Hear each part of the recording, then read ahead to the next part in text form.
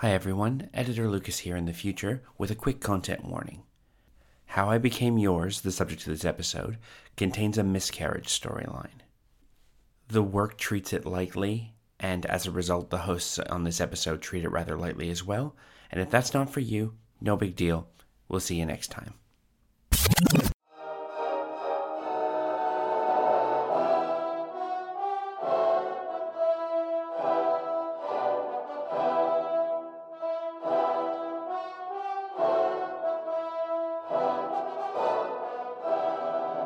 Hey there, Internet. I'm Annie. I'm Kit. And I'm Mac. And this is I Will Fight You, a podcast where we've been turning opinion into stone-cold facts since 1986. Today's fact, the Avatar fandom got weird. We don't mean the blue alien Avatar. No. We're talking about The Last Airbender. We're not talking about Space Cat Jungle Cat Boy Adventure. And we're not talking about space whales with a magical gland that makes humans immortal if the whales cry while they die and they're little babies. Oh no, was that the premise of the second movie? That's what the second movie's about! No! Yeah! There's space whales on Pandora that make humans immortal. A different species. Okay, so I'm going to be thinking about that for the rest of this episode. Right. So just think, it could always be more James Cameron-y in here. Okay, so we're going to be talking about a specific fan comic, a little fanfic that I've been thinking about for years, called How I Became Yours, which I have inflicted at least partially upon my friends today. I got halfway through chapter 1, and I was like, I can't f***ing do this. There's 5 chapters. I read 3 of the chapters, but then my internet turned off, and my Firefox just abruptly closed, and then I didn't want to find it again. That was God. Your computer was just like, no more of this. We're done. That was God trying to save you, Mackenzie. God, I love these things! Meanwhile, I have fiber internet, and I cannot be stopped. Okay, so it's been far enough out, and there's been 2 James Cameron movies in the meantime for people to question the name, so we should probably, go over what exactly Avatar The Last Airbender was, so you understand how we're departing from the text here. Lucas, if you just start playing the Avatar opening monologue, good Honestly, God. that would be very useful, Lucas, please. Water. Earth. Fire. Air. Long ago, the 4 nations lived together in harmony. Then, everything changed when the Fire Nation attacked. Only the Avatar, master of all 4 elements, could stop them. But when the world needed him most, he vanished. 100 years passed and my brother and I discovered the new Avatar, an airbender named Aang. And although his airbending skills are great, he has a lot to learn before he's ready to save anyone. But I believe Aang can save the world.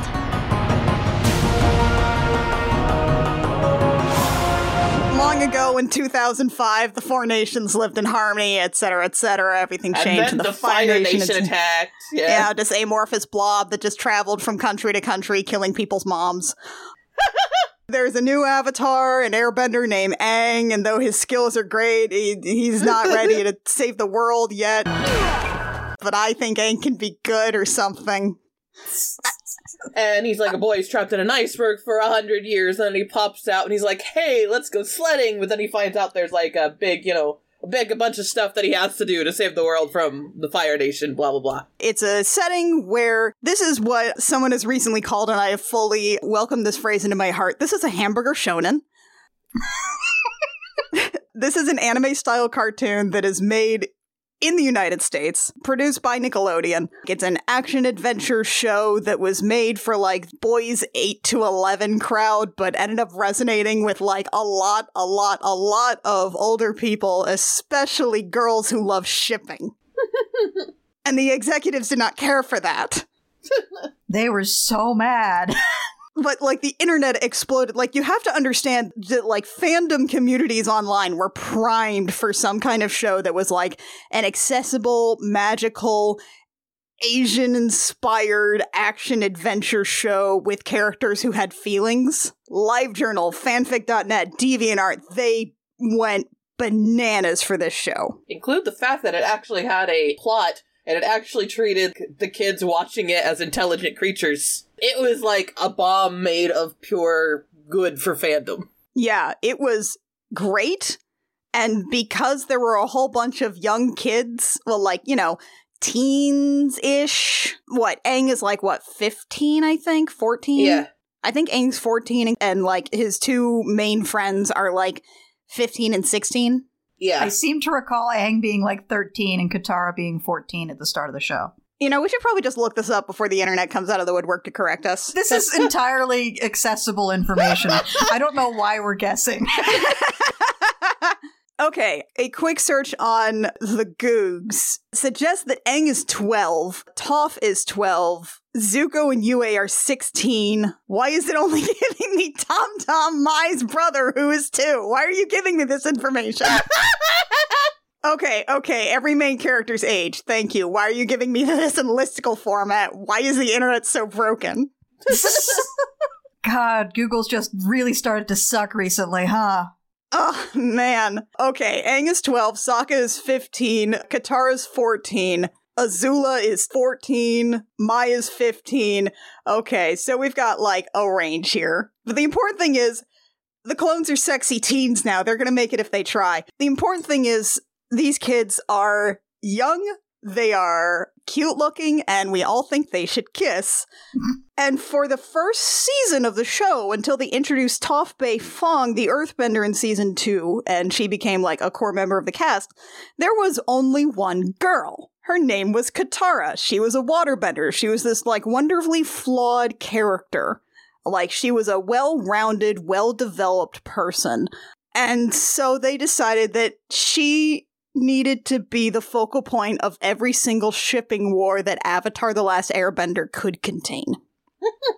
This girl eventually ends up kissing Aang, the main character, which, you know, we could all see coming. He had a crush on Katara from, like, episode 2. But also, like, the show kind of spent a lot of time developing that relationship from Aang's perspective and not quite enough from Katara's to make it seem more, like, mutual.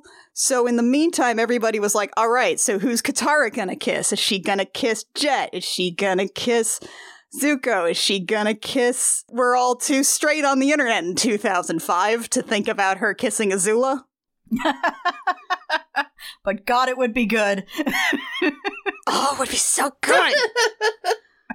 Yeah, it was all mostly hetero ships. Yeah. I feel like Katara and Toph would kiss, like, once, both hate it, and never speak of it again. Absolutely. That sounds right to me, honestly. That sounds right to me as well. Yeah. That bit from, like, one of the later Scott Pilgrim volumes where Scott and Knives, like, kiss, and then it's like, it was horrible for everyone, and that includes you. Yep. But the main two ships that emerged were, because we're in the era of fandom where we just smush names together for ships. We were in...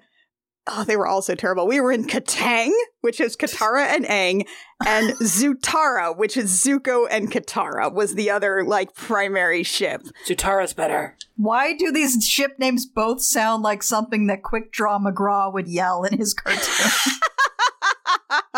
There's not much of a line, but it's the way I read it. You mean the mysterious El Kabong? I think Quick Draw McGraw might be too deep a cut for our audience. I just don't know. Hi. How many Soupy Sales references have I made over the years? I didn't say anyone got them.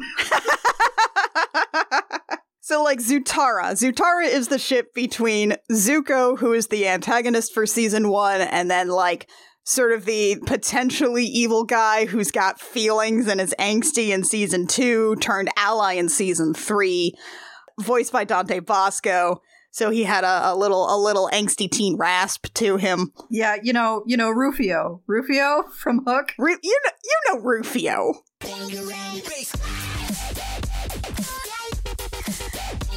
And so people looked at Zuko and Katara, and they were like, "Those two should kiss." And let me tell you, I'll be honest here. That was my ship. That was my pet ship. Mostly because, listen, do you know what I love more than anything? I love it when a character has very good chances of saying the phrase, "She'll never see me as anything but a monster." Oh, God. Because that's my bullshit. Yeah.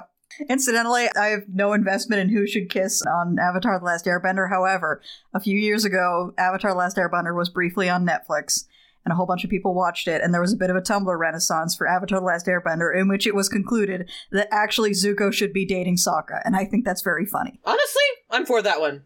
I could be up for that one. I could be up for that one. Just two bros. Just two guys. Yep.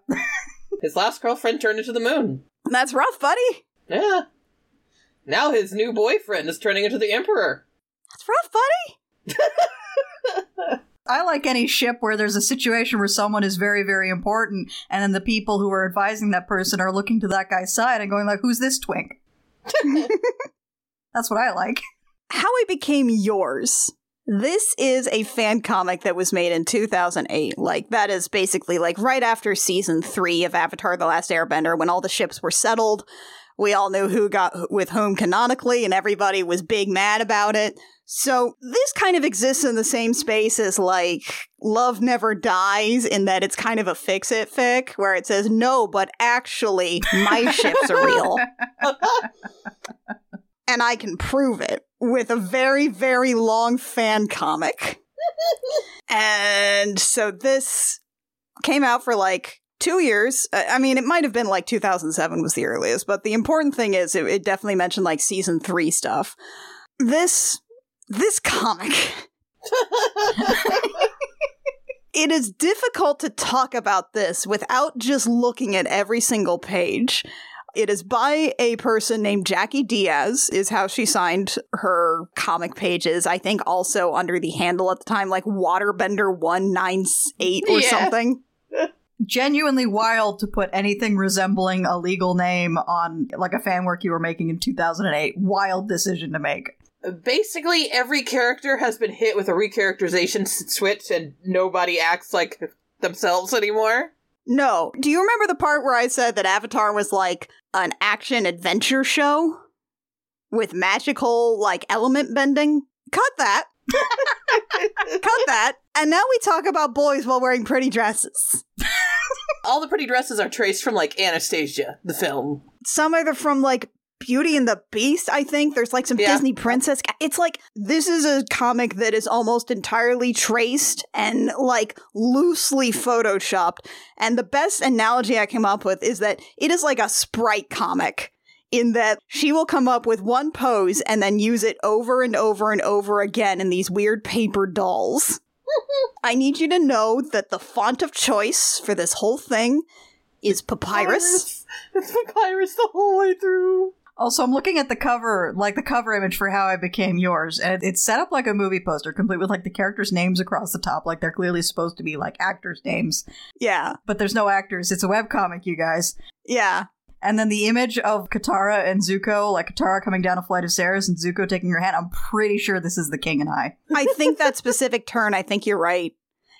Especially because there is an arm at a really weird angle where it's decided she might be holding up her skirt. And there's also a couple of pull quotes here. Zutara, Topeng fans called a masterpiece of art, sweet tragedy, romance, and a moving story that captures the mind, body, and soul, says DeviantArt. Who on DeviantArt? Who on DeviantArt? Just DeviantArt, the whole site? Who on DeviantArt? And the whole website got together and sent her a letter.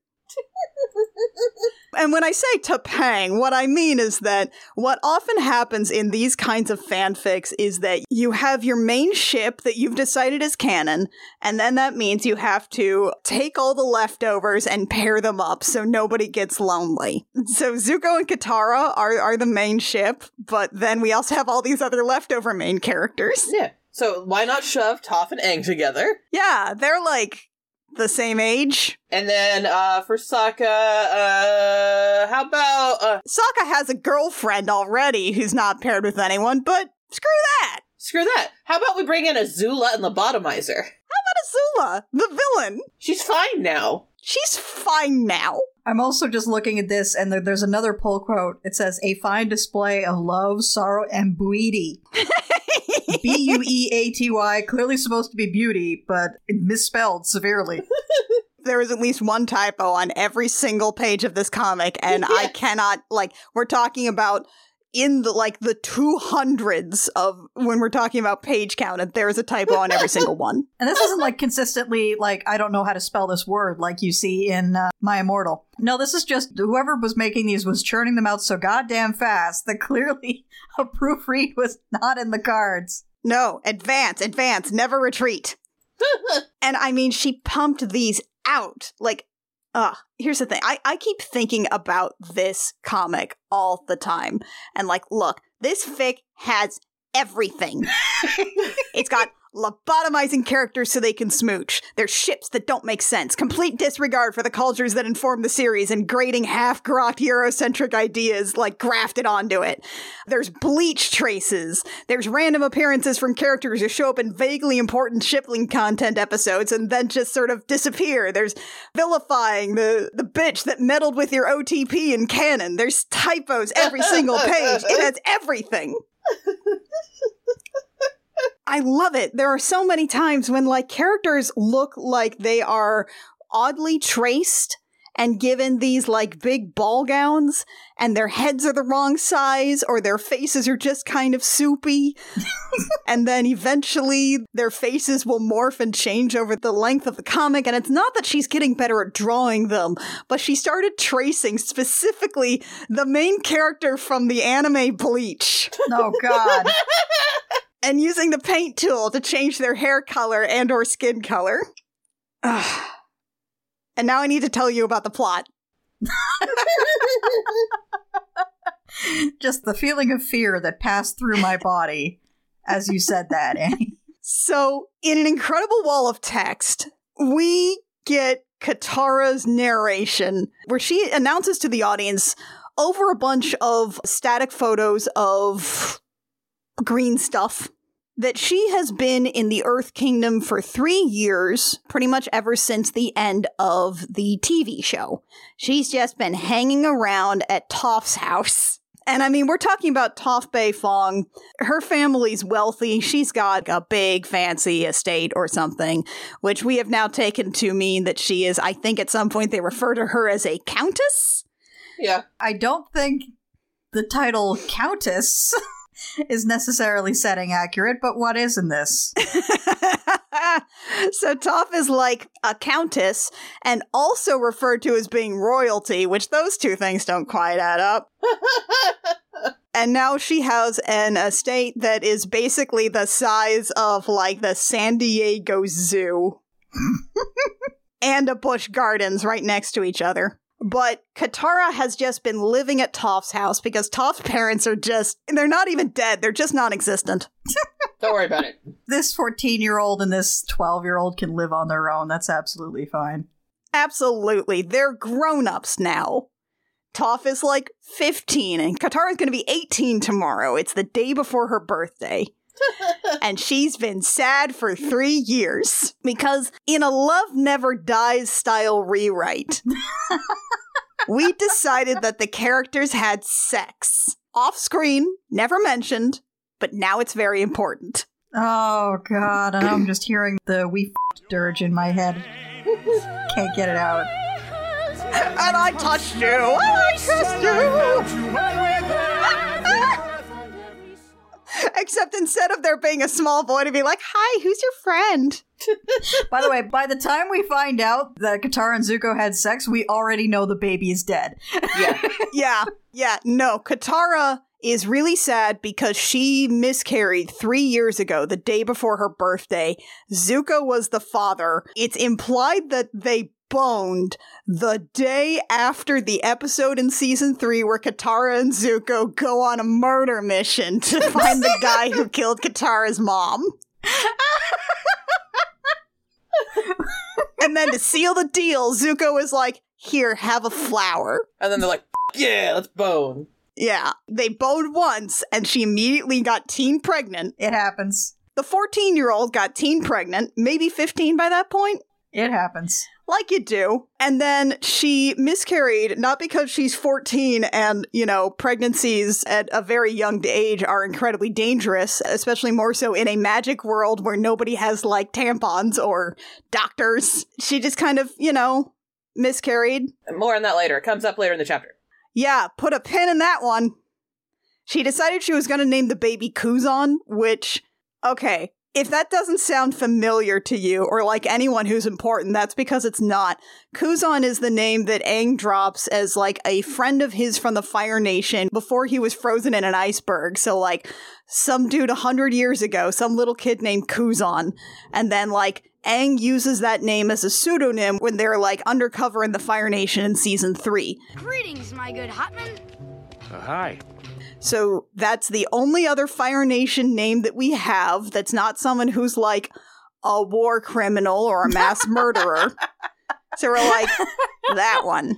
Katara's naming the baby that one.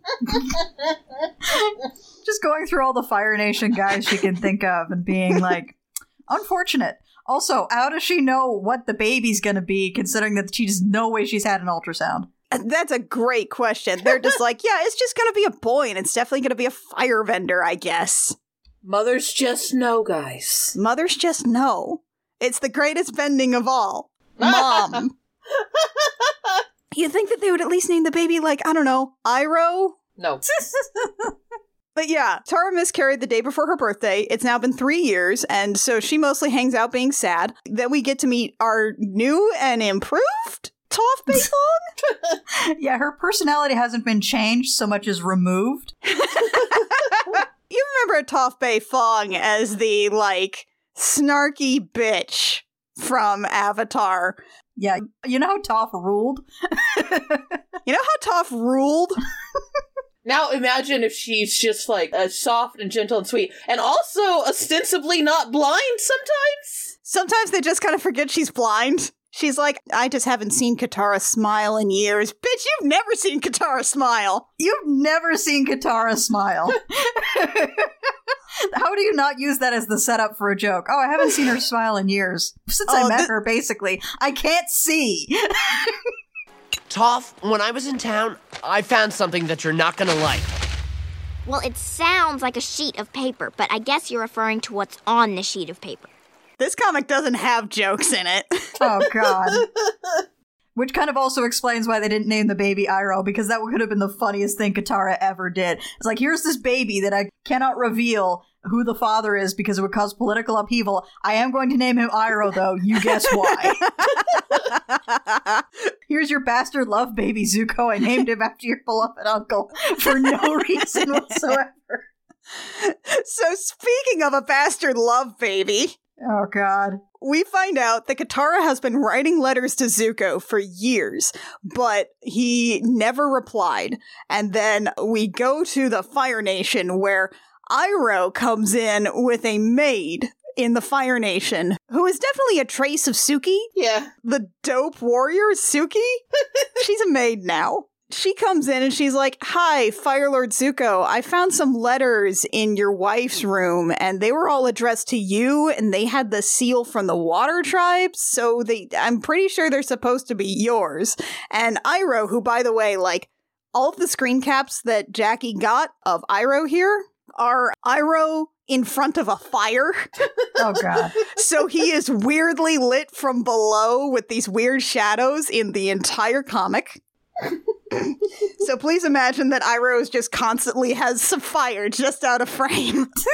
And he's like, hey, so I think these might be yours and belong to your girlfriend. And also, I read one of the letters and it did say you had a baby. So that's the thing. We cut back to Toph's house, which I think it's just funnier to refer to this as just like Toph's house, like Toph's apartment. We go back to Toph's house, and I guess there's going to be a coronation party for Katara because she and the Water Tribes are going to try royalty, I guess. They've just decided to institute an aristocracy and a monarchy just out of nowhere for no particular reason. A European-style monarchy. Yeah, which is very like, oh, that's just what you do when you're civilized enough. Oh boy, we're not touching that one with a 10-foot pole. Yeah, that's the vibe here. Oh, God. It never directly says that, but it definitely seems like, well, the only thing that you do once you get powerful enough if you institute an aristocracy and a monarchy, right?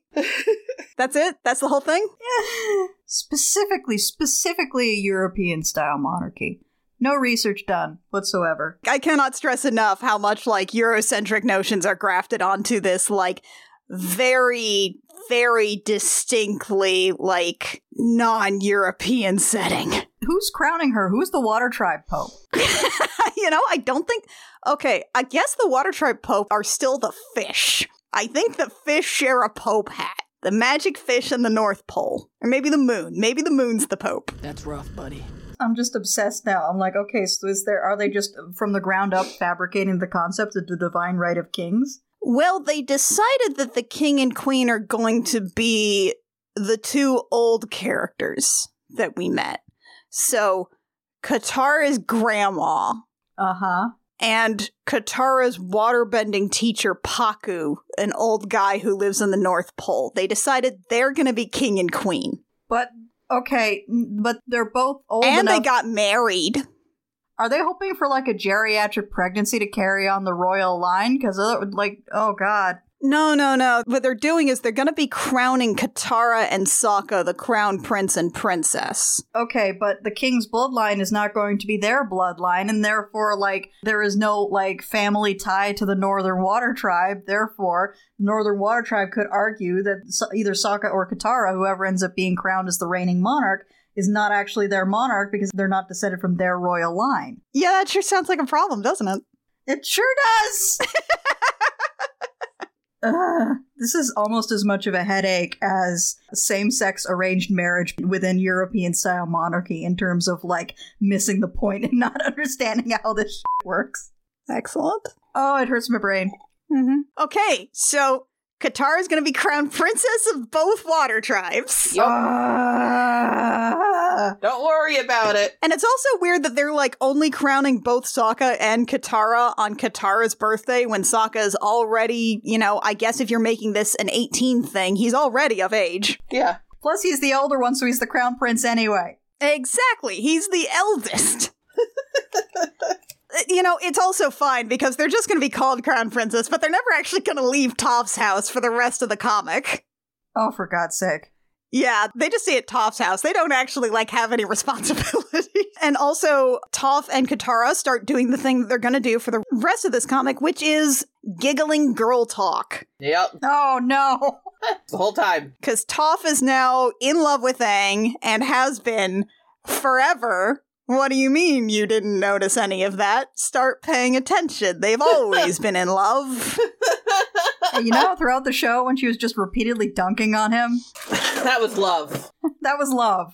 Yeah, that was definitely love. The love that immediately transformed into, like, simpering fawning. Yeah. That was love. Don't worry about it. And what's definitely not love is Zuko with the person he got with canonically. Oh, God. The character assassination of Mai, everybody. Oh, Mai gets it so rough. So Zuko barges into Mai's room, and he's like, the first thing he does is like, "Are you a traitor? Don't lie to me or I'll cut off your head." And like, she has a very reasonable response to this, which is, "What the hell are you talking about?" Side note, one other thing that came out of the recent Avatar Renaissance that I really enjoyed was the idea that Zuko's gay, Maya's a lesbian, and they're both covering for each other. I could see that too. Honestly, yeah, I can see that vibe. So Mai's like, "I literally have what are you talking about, a traitor? You're gonna have to have more detail." And then Zuko is like, "Liar! I saw the letters!" Dude, you gotta be more specific. But then he can't be more specific. I am your queen. Do you have any idea how many letters I have to deal with? It's basically the only thing I do. I am the queen of an entire country. Letters are kind of my job. But then he's like, "Liar!" And then he hits her? Oh, for God's sake. Our romantic hero, everyone. Our beautiful, wonderful, romantic hero. Our romantic hero. He just beat his wife. There's a couple of pages here that as Zuko confronts Mai, that I just want Mac to read aloud with me. Oh, God. You want me to be Mai or Zuko? I'll be Zuko. You got it. And what's interesting about these is that, the author has written a whole bunch of bolded text that's in a different font because she realized that Papyrus is only one case. It's only all caps. So she picked a different font, and then anytime I'm going to enunciate and, stress how a word, like, drags out, that's because I'm reading it as it is written. Same here. Annie, how can you not mention that the alternate font that she's using instead of papyrus is Impact? It's the meme font.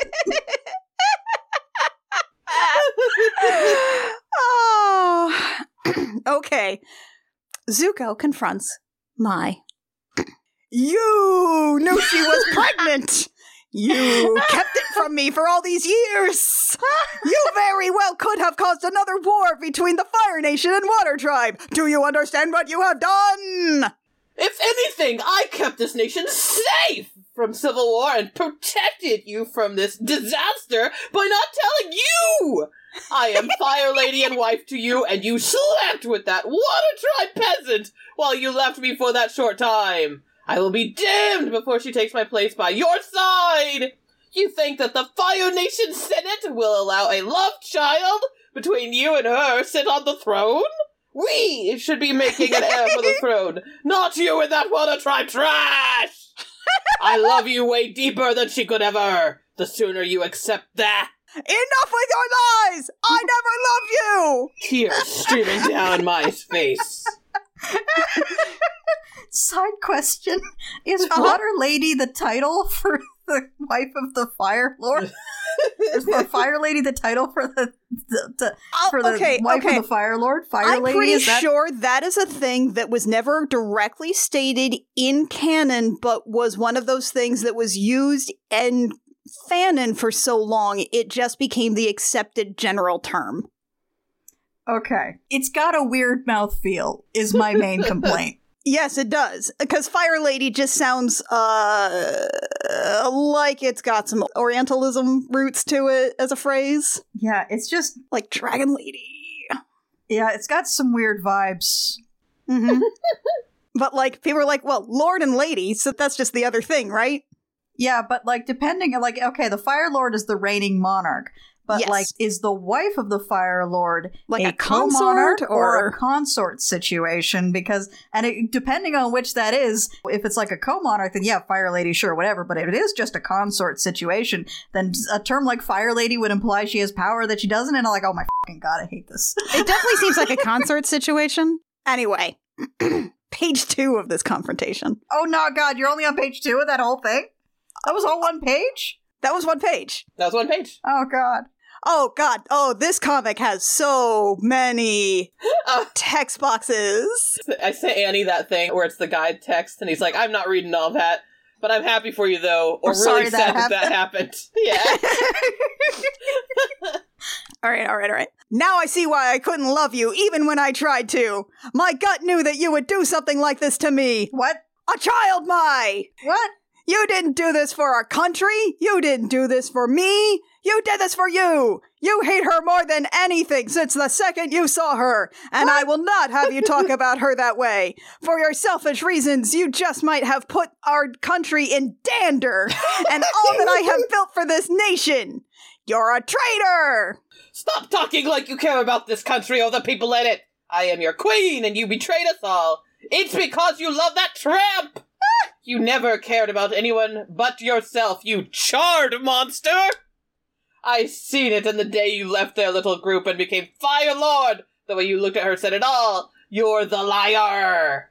It's important to notice that all of the yours here are incorrect yours, and chard is spelled C-H-A-R-D, like Swiss chard, the leafy green. Yeah, like Swiss chard. He's a kale monster.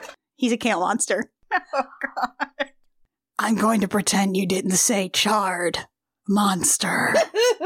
Regardless of what you think or saw, at that point in my life, I wasn't with you. Your sins are way darker, and your demons are more desirable than mine could ever be. I can't trust you anymore. You made loving you impossible now. You will not talk to me like you now me. You will be stripped of your title. Tonight you will leave this palace. I am not Zuko to you anymore, and you are not my queen. Queen. For some reason, the thing that's getting me is the use of the word way a whole bunch. As in, like, you are way to something? Yes. Yeah. It feels weird. And I know the characters actually talk like that in the show. But in a heightened moment like this, it feels weird. And they're not talking like they talk in the show here. Yeah. Also, quick note, one thing we have here is there is a consistent stylistic choice, especially in narration boxes, for there to be keywords that are like double exposed and bigger in the background of this text. Like there's an echo. Oh boy. Like, you are not my queen. And I love it, actually. There's also the echo text later that just describe what's happening in the background, like, servants, run away. There are stage directions in asterisks sometimes. I've noticed this is a thing that's not uncommon with webcomics in particular, because these are drawn by people who can kind of draw in many cases, but like don't quite have a handle on conveying things like motion. They'll just instead put like stage directions on screen rather than try to convey that motion in the art. In this case, we have someone who cannot draw or convey motion, so it's extra worse. And definitely, like, another problem is that this is not someone who knows lettering. Like, as a comic concept, like, the walls of text, the ways that panels are, like, kind of weird and mushy in what order they're supposed to be read in, the stage directions, the occasional sound effects. This is not a comic for a letterer. This was not made by someone who has read Scott McCloud's Understanding comics. So that's chapter 1. Oh boy. In chapter 2, Fears and Nightmares, we flash back to Katara the day before her birthday, while she is heavily pregnant. She's so pregnant in this.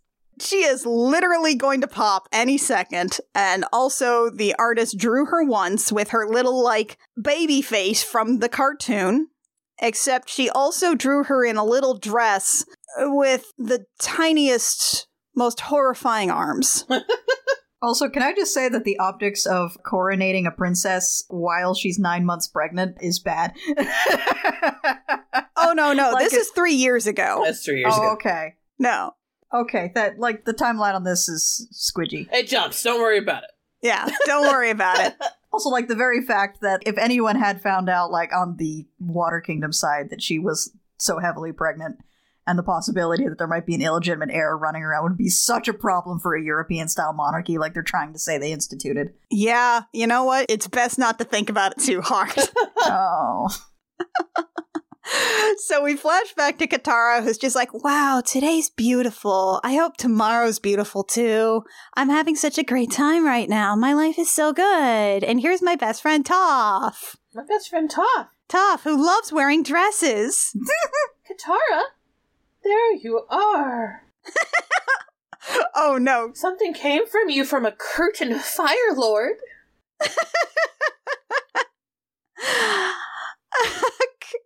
You got a gift from a curtain Fire Lord. Curtain Fire Lord. A curtain Fire Lord. So we get a note. Zuko sent that bitch a fruit basket. Bitches love fruit baskets. He sent her an edible arrangement. And so she takes a bite of an orange, but it turns out it's a bad orange. And during this sequence, Katara has a miscarriage. Oh, God. We get to see it. Oh, God. She ate a bad orange, and the author has this mystifying decision where she starts to hear Zuko's voice in her head while the bad orange makes her miscarry. And I just... Mackenzie? Am I Zuko or Katara? I will be Zuko again. You got it. While in this whole sequence, Katara with her weird emaciated arms is going to be like just falling down, and like she sees a little bit of blood underneath her dress as she cries. We're going to have this mystifying dialogue happening over this. Katara, do you love me? Heart beating faster and faster. Yes. I love you, Zuko, but you're a prince of the Fire Nation. I'm not a princess. Because I love you, I don't feel like a prince around you. What do you feel like around me, Zuko? I feel like a hero. With you, I feel free, Katara. I make you feel free, Zuko? Yay! Like everything I wanted then never really mattered. being with you, I know the man I want to be. What kind of man do you want to be, Zuko? I want to be the best man I can be for my nation someday, but mostly for you. I want to be your prince, Katara. I feel the same way, Zuko. I want to be your princess, too, as I hold blood from my friggin' crotch. I love you, Katara! I love you, Zuko! I love you, Paul! I love you, Cletus!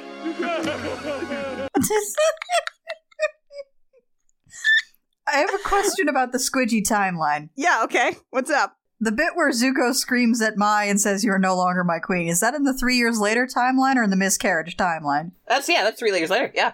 Yes, what you're going to discover is that people can just sort of teleport around the world now.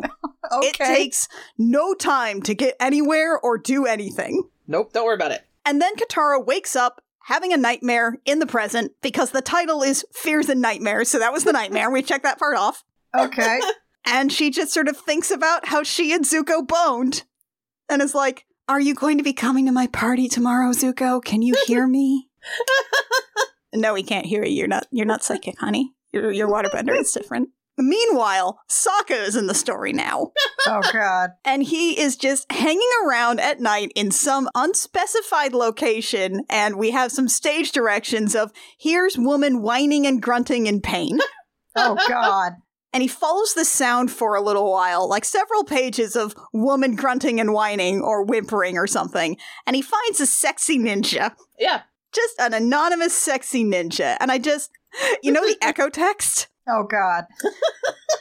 Oh, there's just like, starts to hear many voices incoherently. Starts to hear many voices incoherently. Panting very heavy. And then my favorite stage direction, which is in asterisks, heartbeat sound. Heartbeat sound. We have an onomatopoeia for that already. We have several sounds for what hearts are like. Just ba-bump, ba-bump, ba-bump. No, just need heartbeat sound. Heartbeat sound. Heartbeat sound. Anyway, it's like a sexy ninja. She's got a little, like, half mask on her nose and mouth. She's got, like, cool armbands and a tube top. What, tube top? Tube top. Okay. And Sokka's like, "Oh man, I better take the sexy ninja to my sister because I remembered that waterbenders do things. Please heal her." We cut way back over to Aang, and this is our first glimpse of Aang here, who you may remember. Just a baby head on a man body. He has a little baby head. He has a 12-year-old baby head on an adult man body. Oh, God. She just sort of took screen caps of Aang and did not try to age up the features at all to imply, you know, that he's not 12 years old anymore. Thank God, or else she would have, like, added wrinkles to a fucking 20-year-old. She would have. And, like, Aang just sort of looks out over the night, also has, like, the same kind of monologue that just about everybody in this comic has had so far and will have, which is, like, looking out into the middle distance and thinking about your love interest and being like, "Do you love me? Do you love me? Are you thinking about me? I think about you. Do you love me? Are you playing your love games with me?"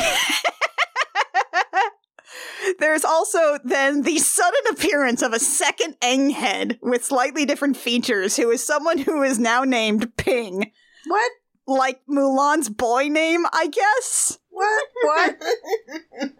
And Ping, who looks exactly like Aang, and it's not quite distinct enough that there's two people in the room, so it's like Aang has sprouted a second head, is like, "You gotta go tell Toph you're in love with her." Who is Ping? Just a guy. We're some airbenders that were in hiding at another temple, and now we're here again because the show's over, and you're doing a rebuilding the air temple, but you should go kiss Toph. She's great. Okay, the show was called The Last Airbender. Yeah, well. Well, too bad. Now there's more.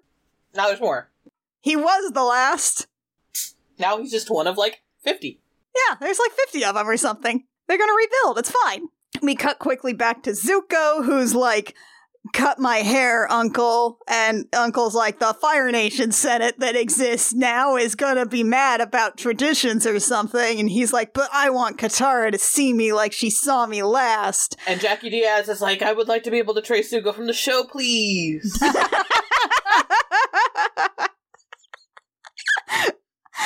Then we flash to Sokka and Katara's like, this is a poison that only affects firebenders. So this person must be a firebender. It's ginseng lotus poison, also known as Kiss of the Dragon.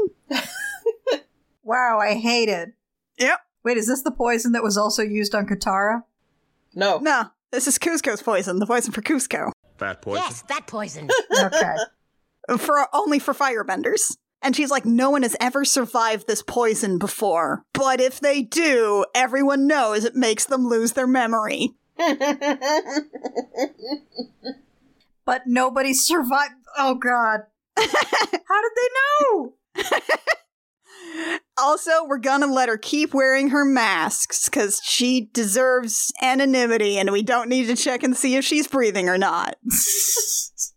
Katara is also, in this sequence, debuted her new hair, which is like, she's gonna wear it for the rest of the series. It's like, she's got a little bit of like a bun in the back, but this enormous amount of wavy tresses that like fall down to her butt.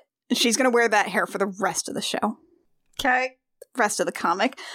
We get Sokka, who is talking about Azula for, I don't recall why. But he's like, so Aang decided to spare the Fire Lord at the end of the TV show, right? Well, then the Senate that occurred was like, no, let's kill the Fire Lord.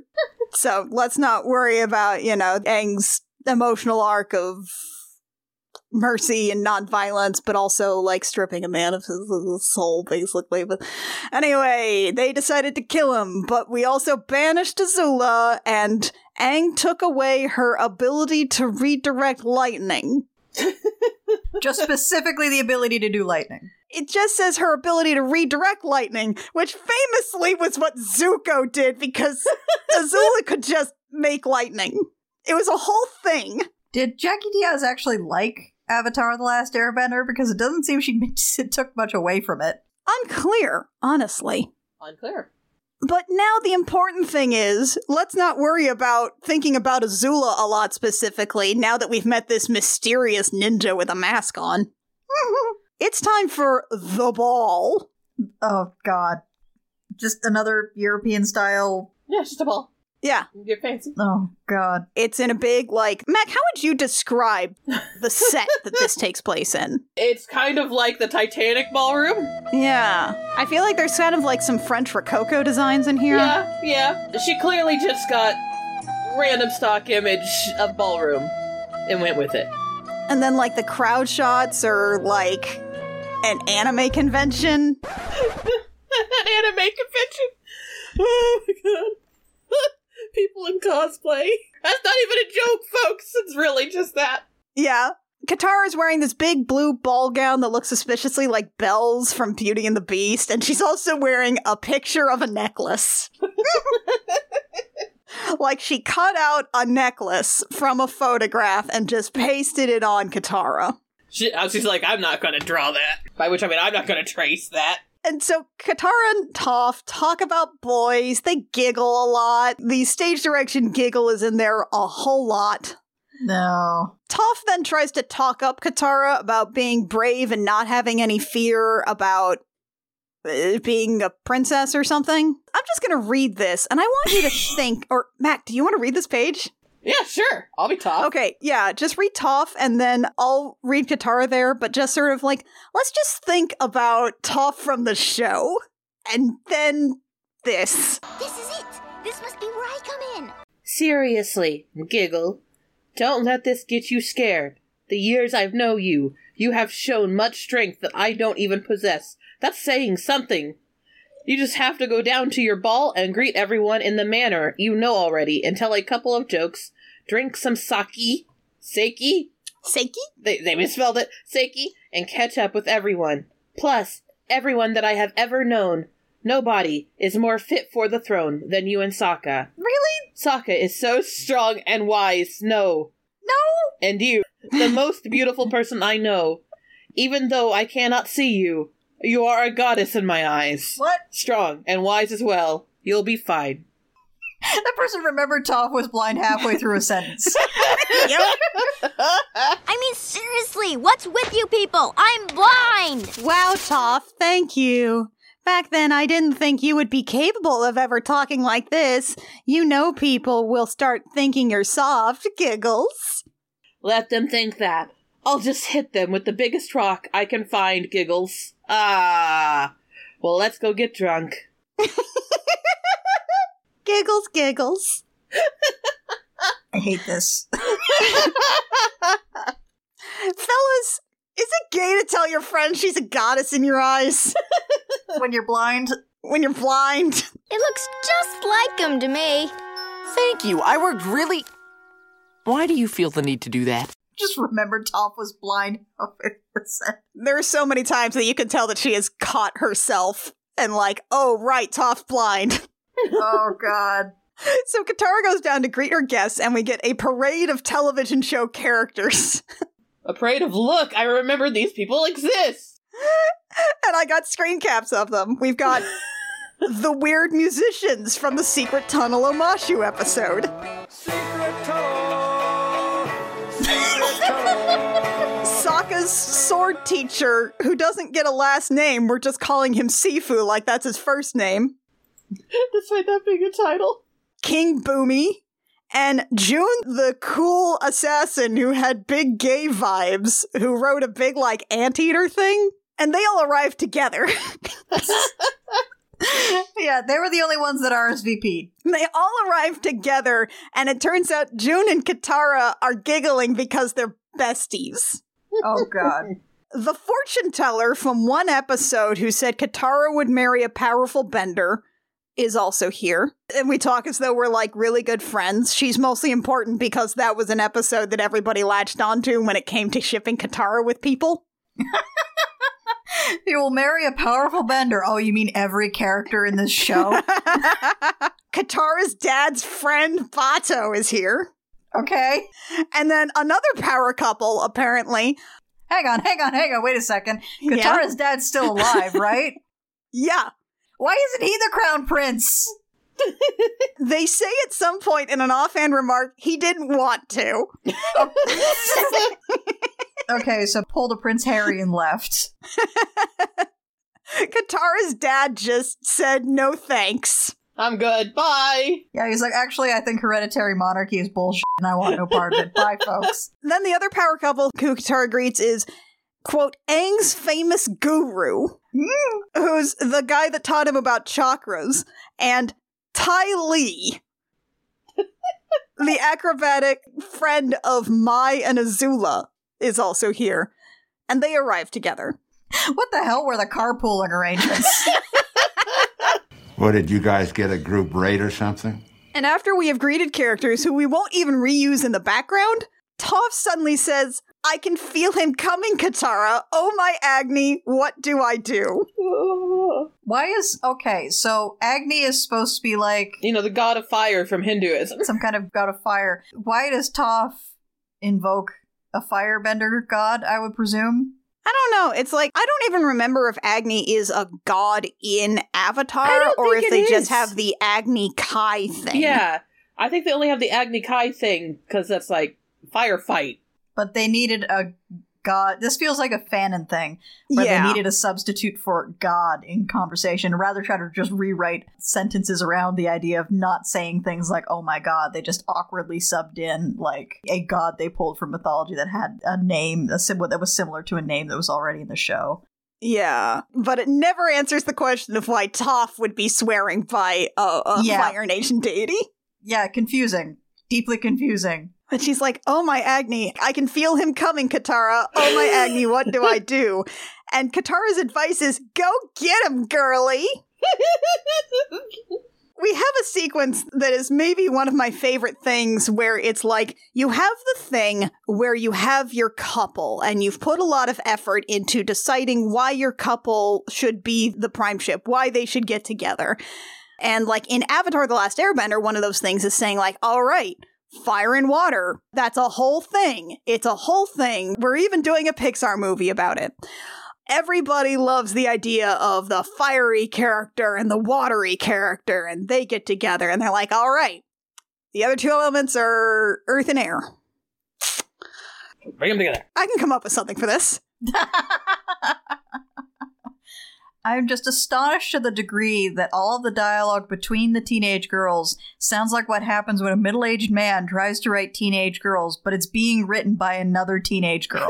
That's the fascinating part. The characters all get drunk later, and it sounds like someone who is like 60 years old imagining what teens sound like when they get drunk.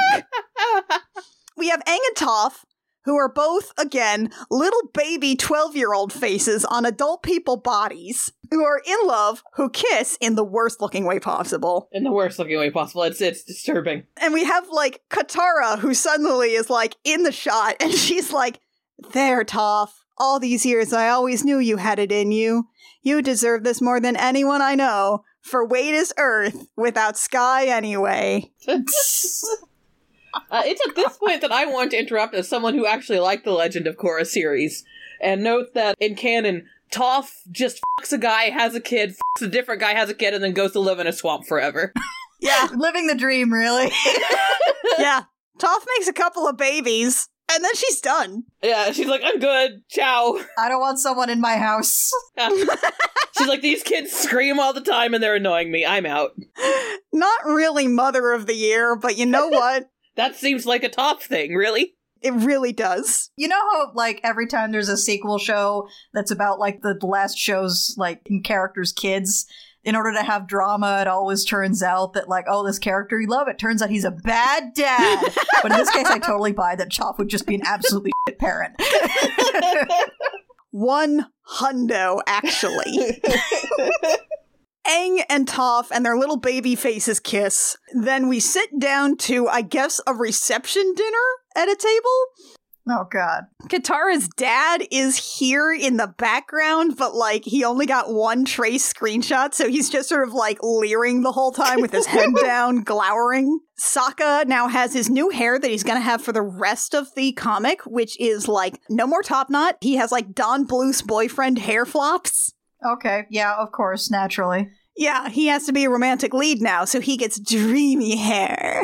Oh, God. Toph is suddenly like, oh my Agni, I know those footsteps. He's here! Because Zuko has arrived from the Fire Nation. Oh, God.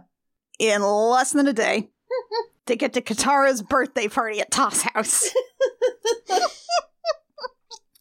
Okay, fine.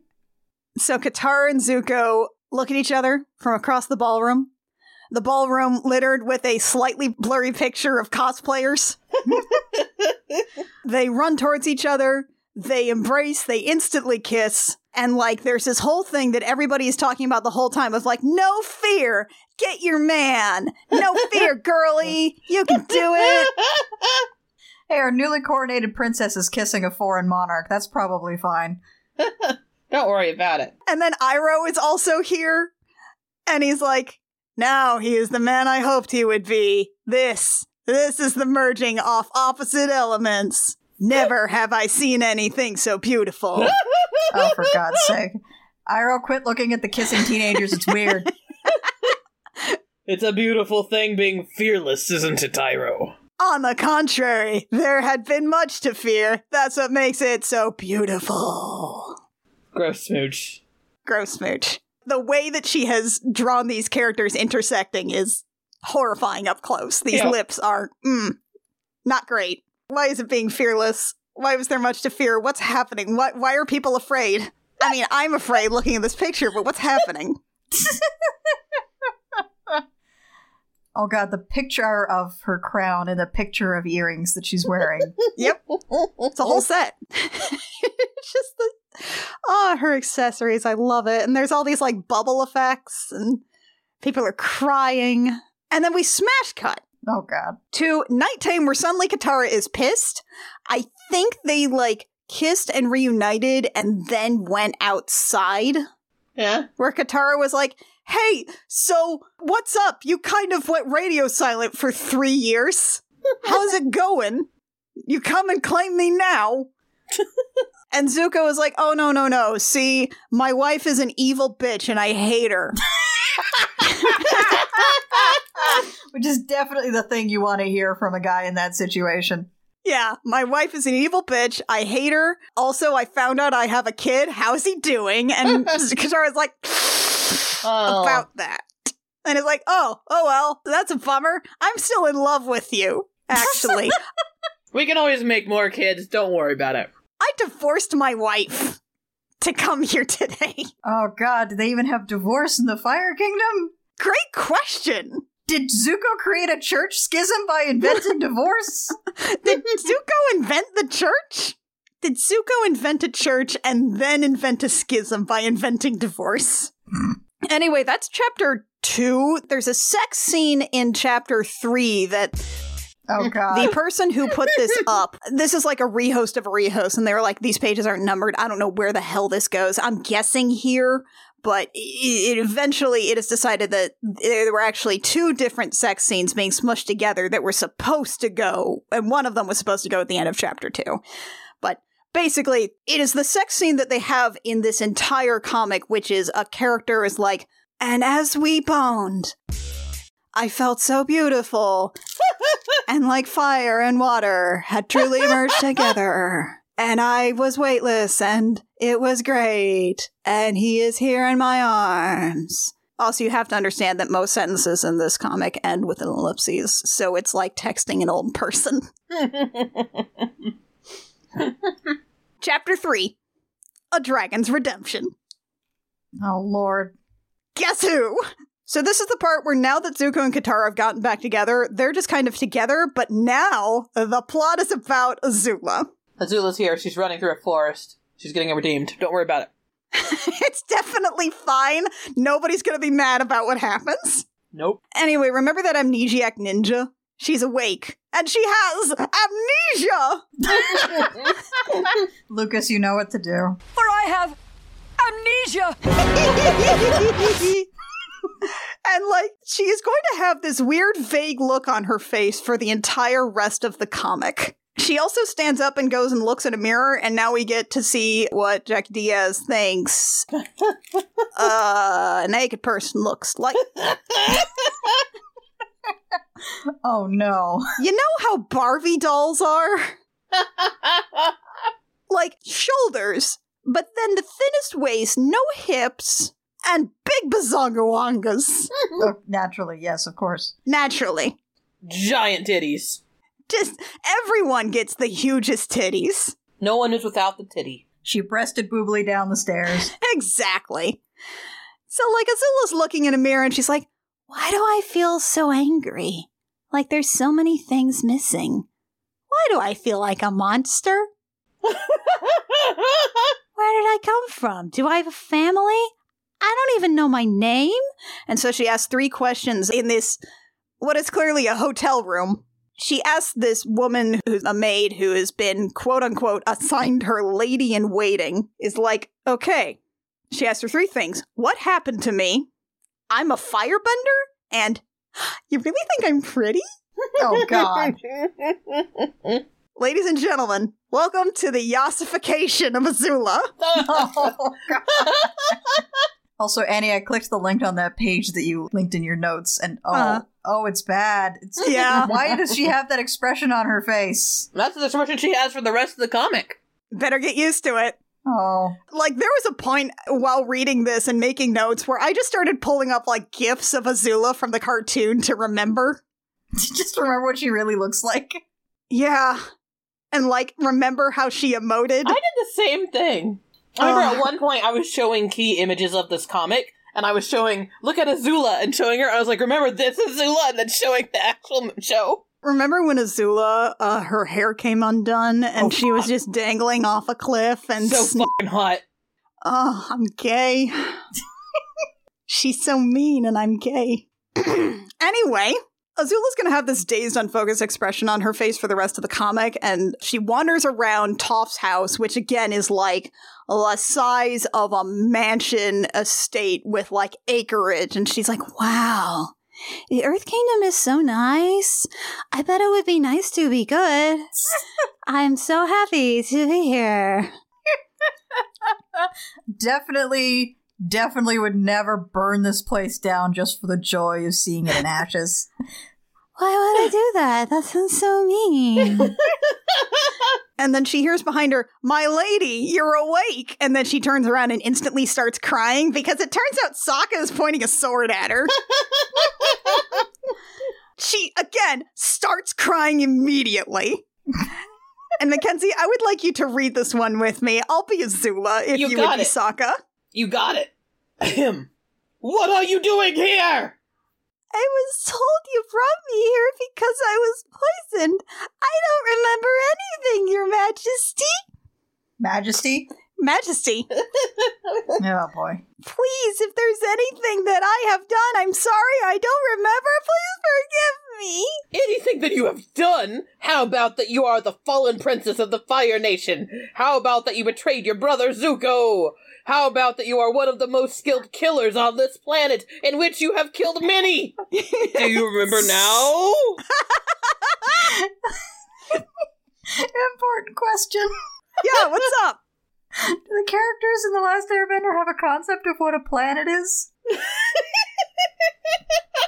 You know, unclear. I don't think I ever heard the word planet the entire time I watched that show. They know what poles are, so hypothetically they have like an understanding of true north and true south, but I don't think they know what a planet is. So Sokka, so he keeps accosting her and being like, "Hey, you're Azula, you're a bad guy, actually. You are, in fact, a war criminal." Until Toph shows up and she's like, "Hey, don't make Azula cry. No killing a war criminal in my house." In my house specifically. Elsewhere is fine. I just don't want to clean the carpets. We only really remember that Toph can do things or is blind because she has, extrasensory perceptions. Like, I can hear her heartbeat and she has an adrenaline spike, so she is not lying right now. Toph turns into a lie detector, basically. Yep. Azula takes the opportunity to run away weeping. "But I'm a monster? But no, I don't want to be that." Oh, God. Then there's a great point where she goes to feed some turtle ducks, which, Avatar was full of, composite animals. But the turtle ducks that she's feeding are not screenshot from the cartoon. She has photoshopped some ducks and photoshopped some turtle shells onto these ducks. But there are shots of actual turtle ducks from the show she could have used. There sure are. It is deeply puzzling. And then, Katara shows up and she sees Azula feeding the turtle ducks, and it's like, "Oh, you must be truly a gentle soul." And she's like, "Your name's Azula." And Zula's like, "So that's what they call me. The dragon." That's not what Azula means. Sweet. No, honey. No, Azula's, it's Spanish for blue. Because you have blue fire. Your name is Blua. It's Spanish, honey. Your mom's name is Ursa, because like a bear. And she's like, oh, Katara, you're so beautiful and perfect. Please forgive me. I don't know what I did, but I was a bad person. Please forgive me. How could you ever redeem someone like me? I hate this. This is the worst. Azula just gets done so dirty.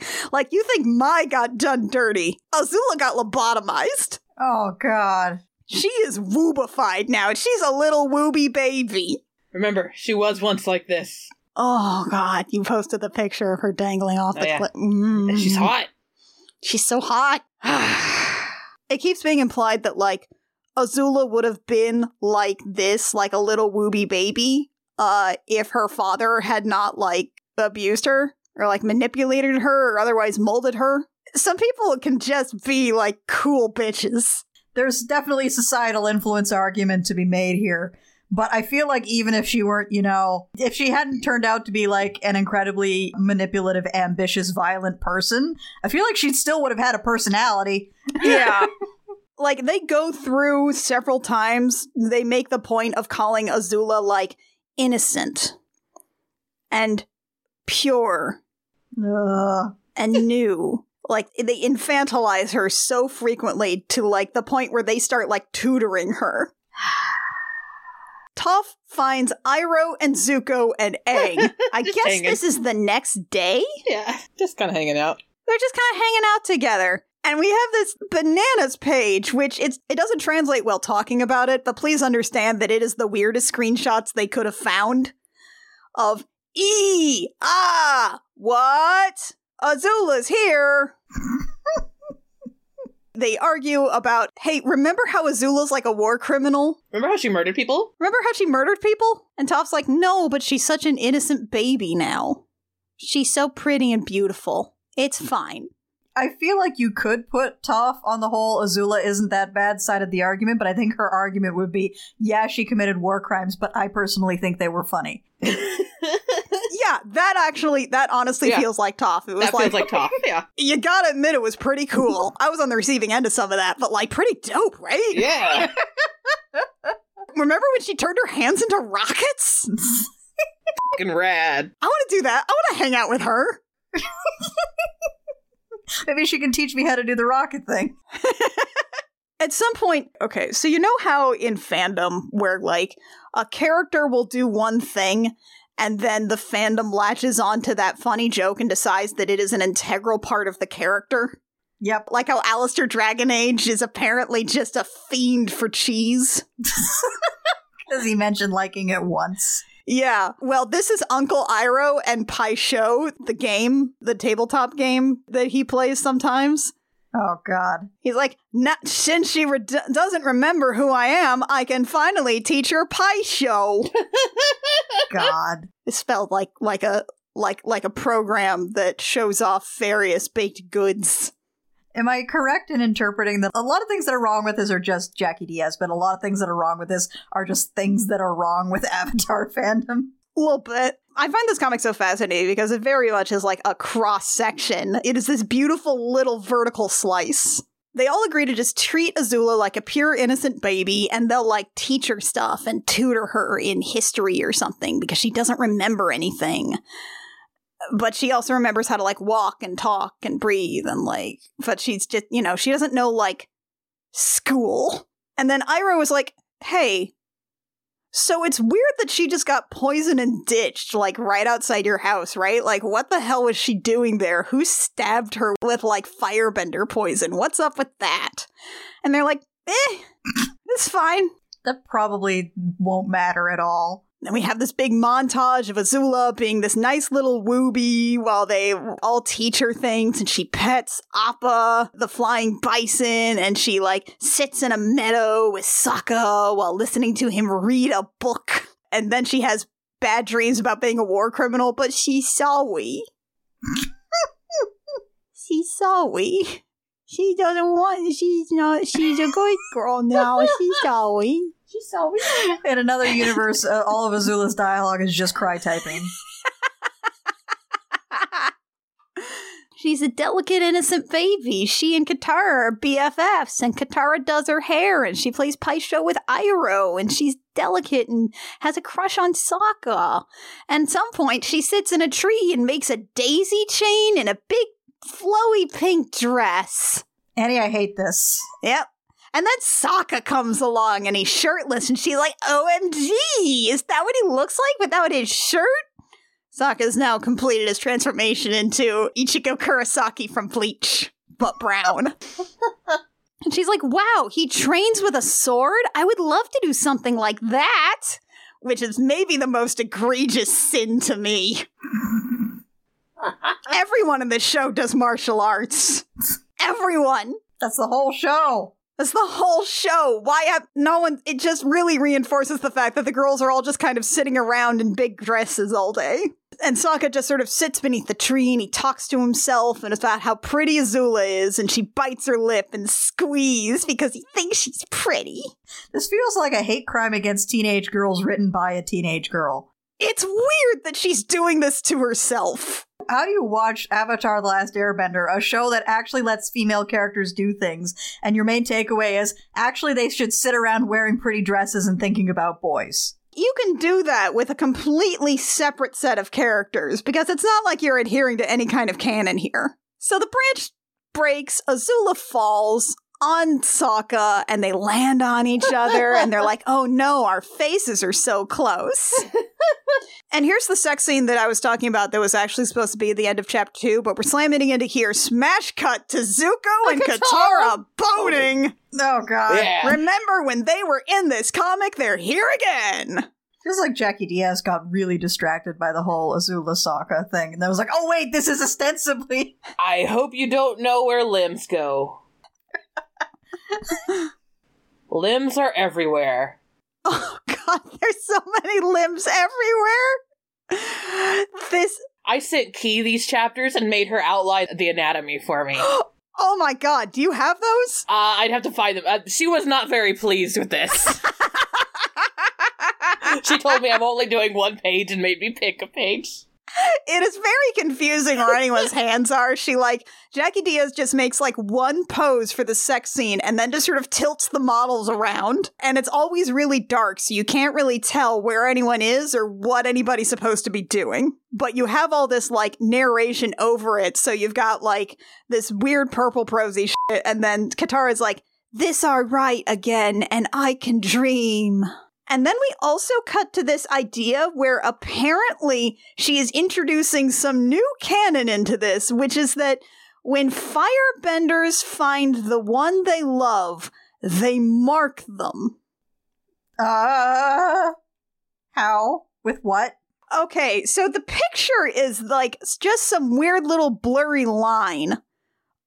But it sure looks like... But the only thing I can assume is they mark them as, branding?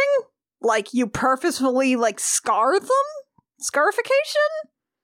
What does this mean? I'm looking at this picture now. It is so blurry. Yeah. I don't know what this is supposed to be, a brand of. And somehow, she marked him, too? Maybe she used bloodbending to mark him. Actually, that's metal as fuck. I love that. That's too good a concept for this comic. When a firebender marks someone, you mark only one. If you marked any other, it wouldn't mean anything anymore. So is it virginity? Also, can I just say that when I first heard that bloodbending was a thing in Avatar: The Last Airbender, I thought that was going to turn out to be way more metal than it was. I thought it was going to be you may yank all the moisture out of somebody's body, not, oh yeah, we can use water bending to puppeteer them around. You need to watch Legend of Korra. That's what I think. Yeah, they get into that more there. Okay, good. Airbenders also yoink air out of people's lungs. Yeah! They do that in that cartoon. So they bring this scarification thing up and never bring it up again, which is great. It doesn't come back at all. Oh my god. At all. And then they cuddle, their post-coital cuddle, and they talk about how Maya's a bitch. And Katara is the true ship for Zuko, and nobody else could ever be good, and Mai, who is canonical, is terrible. God damn it. I think I'm actually pronouncing it Mai, and I think it's actually May in the cartoon. Don't at me. Let's be honest here. How I Became Yours definitely pronounces it as Mai. You're probably right. We also find out here that Zuko has apparently just been commuting between the Earth Kingdom and the Fire Nation to run his country and bone his girlfriend, who still lives at Toph's house for some reason. It's a hell of a commute.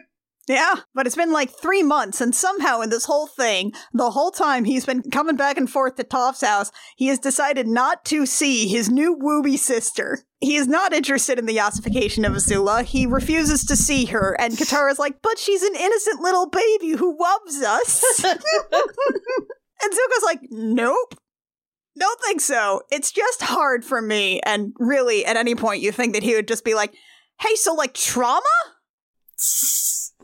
Yeah, I was deeply traumatized by this person. That's a perfectly valid reason, need some time before you see them face to face again. Yeah. But no, that doesn't come up. Not really, no. Because now we have to come back to Azula and Sokka being cutesy babies because, oh no, she heard him talking while she was in the tree. And now they're standing on opposite sides while both facing the camera but looking in different directions. It's so do you want to go see the cherry blossoms with me later? Oh, for God's sake. And she's like, oh, okay. And then runs off to go talk to Katara while they have girl talk. Oh, Katara does Azula's hair and they giggle about boys. And I just think again about Azula beating shit up in the cartoon. It was adventure martial arts with magic shit. And now we're talking about boys. You could be talking about boys while you do the adventure martial arts shit. And yes, be talking about boys while you're doing it. Nah, that sounds like hard drawing. Okay, so Azula brings up something that they're going to start talking about more, and I'm pretty sure this is bullshit, but you guys tell me. They talk about how Aang tells Azula about some taboo that there is culturally about, quote, mixing the elements. And how that's bad. I have never heard of a thing about that. Okay, because I was pretty sure that was bullshit. There's literally never brought up in any episode of Atla or Legend of Korra. I feel like I remember in the cartoon, especially in the original one, they were like, there's not really anything that, bending can just sort of happen at random. Yeah. But they're like, no. Yeah, also, if there's no mixing of the bloodlines or whatever, that sort of means that airbenders are doomed to extinction. Yeah. Because Aang's the only one left. They're like, no. We don't mix the elements here. It's, what's funny is that Jackie Diaz never actually comes up with the word taboo. But she's like, it is simply forbidden. This is some 1E werewolf forsaken shit. Thou shalt cleave to the human. And, while we think about Azula, no, we can't read this page aloud. I don't want to read this page aloud, but it's like, oh my god, you're so pretty. You're beautiful. No, Katara, you're beautiful. No, Azula, you're pretty. And you have a different kind of beauty. And Azula definitely says, you have an exotic beauty. Jackie Diaz, what the fuck, actually? Oh, God. Oh, my God. Ugh. She's like, oh my god, you're so slim and you have long black hair and you're so... My brother should definitely think you're gorgeous. And I do want us to look at this page, though, because Azula has this vague, vacant expression on her face as she looks in the mirror with these lips parted. She looks a little like a blow-up doll face. It's not good. It's not good. And Katara's sitting there like... And know that you have found who you really are. It just adds on the beauty you really have. Back then, your eyes were just as beautiful, but they never shined. And then it zooms in on this vague, non-existent face with no expression. Now they shine very brightly. Yeah, this is definitely improvement over what was there before. God damn it. Also, I want to point out that Azula is specifically standing in that pose where if you put your boobs between your arms and then clasp your hands together, you can make your cup size 2 or 3 sizes bigger. Oh, yeah. She got huge titties. Everyone's got enormous titties here. She's specifically cheating her boobs in this picture. Mm-hmm. While, clasping her hands together like she's just a little innocent baby. Ugh, I hate this. Just utterly vacant expression. She's completely, no thoughts, head empty. Completely glassy-eyed. Your eyes shine so brightly now that you have been lobotomized and no longer have a personality of which to speak. Oh, God. You just keep jumping back to, gifs of Azula being an actual character and looking back at this, and it just starts to get even worse. There's a version of this that's a horror story. Yes. In fact, I know that there are actually, there's actually fanfic that people have written about this from Mai's perspective. Of my husband hit me and then he broke up with me because I was trying to avoid a political oopsie doopsie. Oh, it's time for a date now. Time for a date. Oh, God. Toph got a new outfit, but it's funny because all of the images that they have for Toph's body are hands tucked into sleeves that are pushed together because Asian-y. Oh, boy. But this is a sleeveless dress. But Toph still keeps her hands tucked together, but it's like they're in a muff, but it's not really a muff if you look at it. It's sort of like a towel draped over her hands.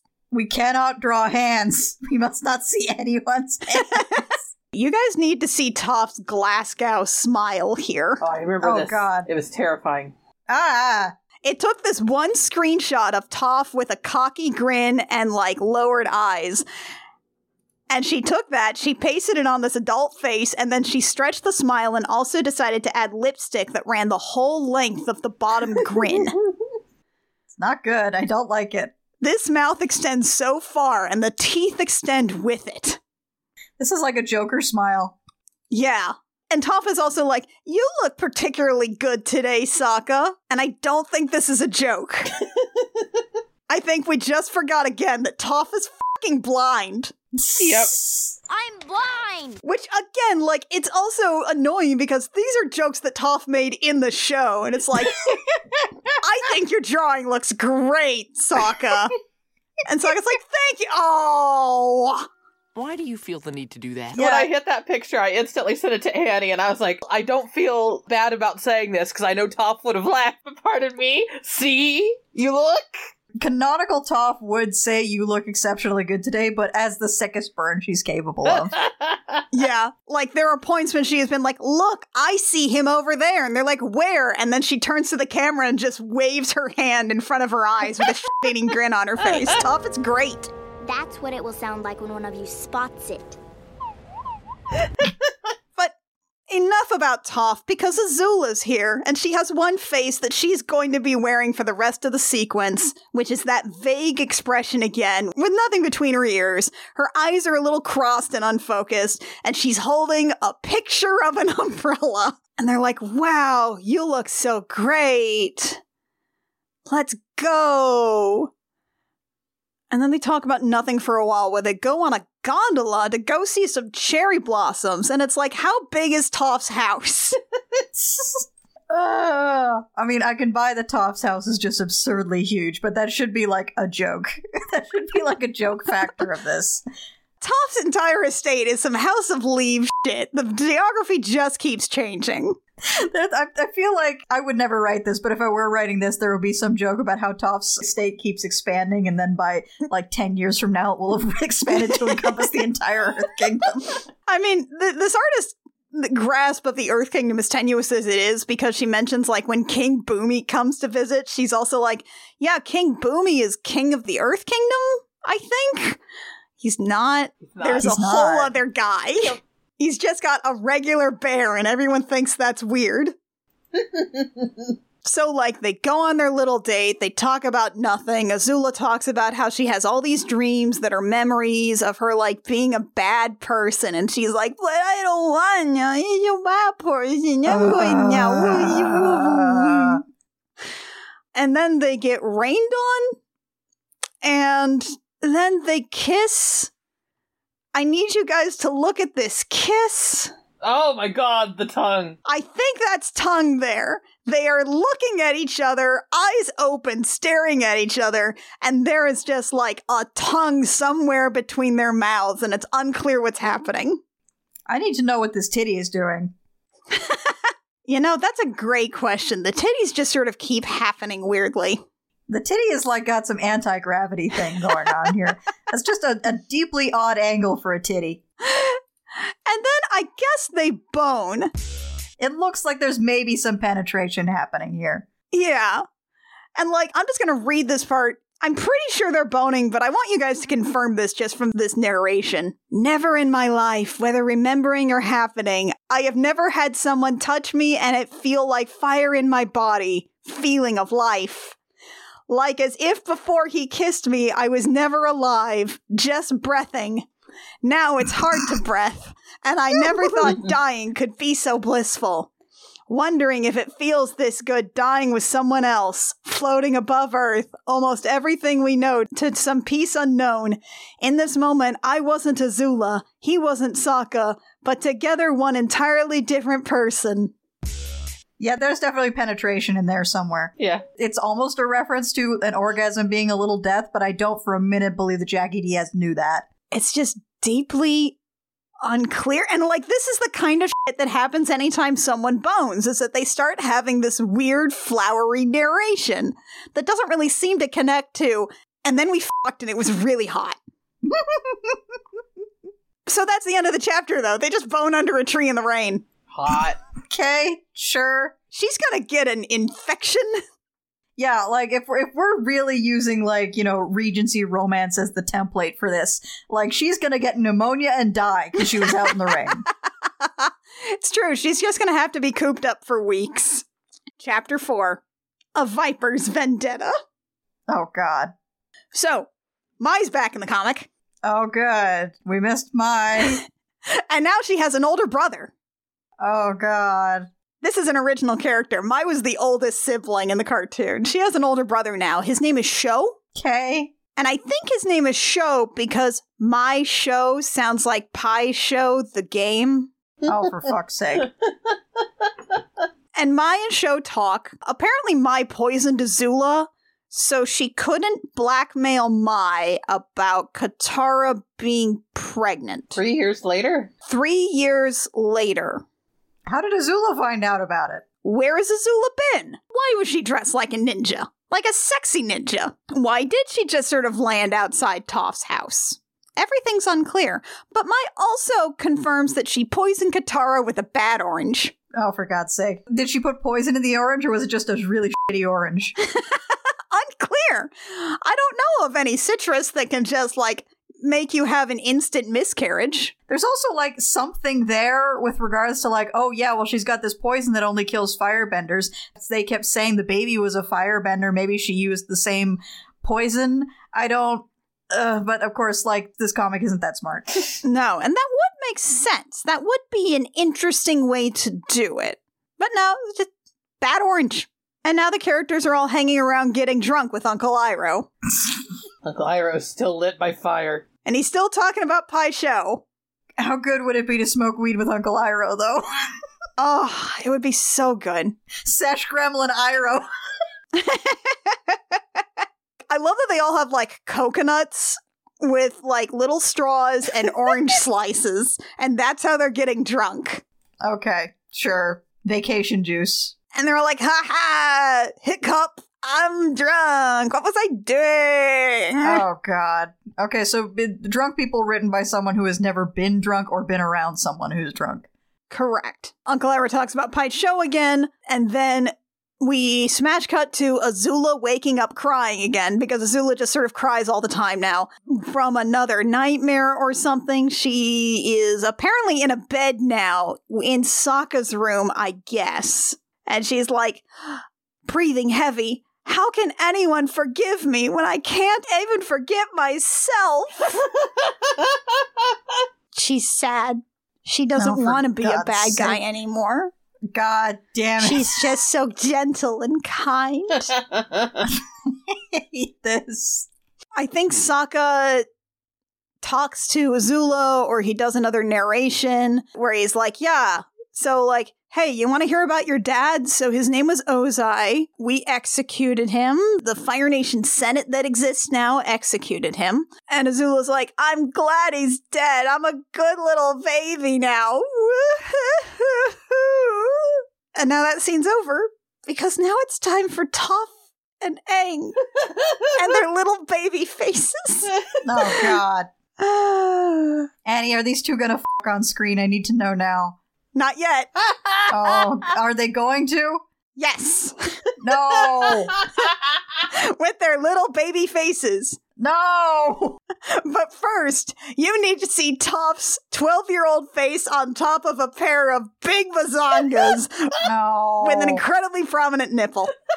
Oh, God. Annie, I hate this. Yep.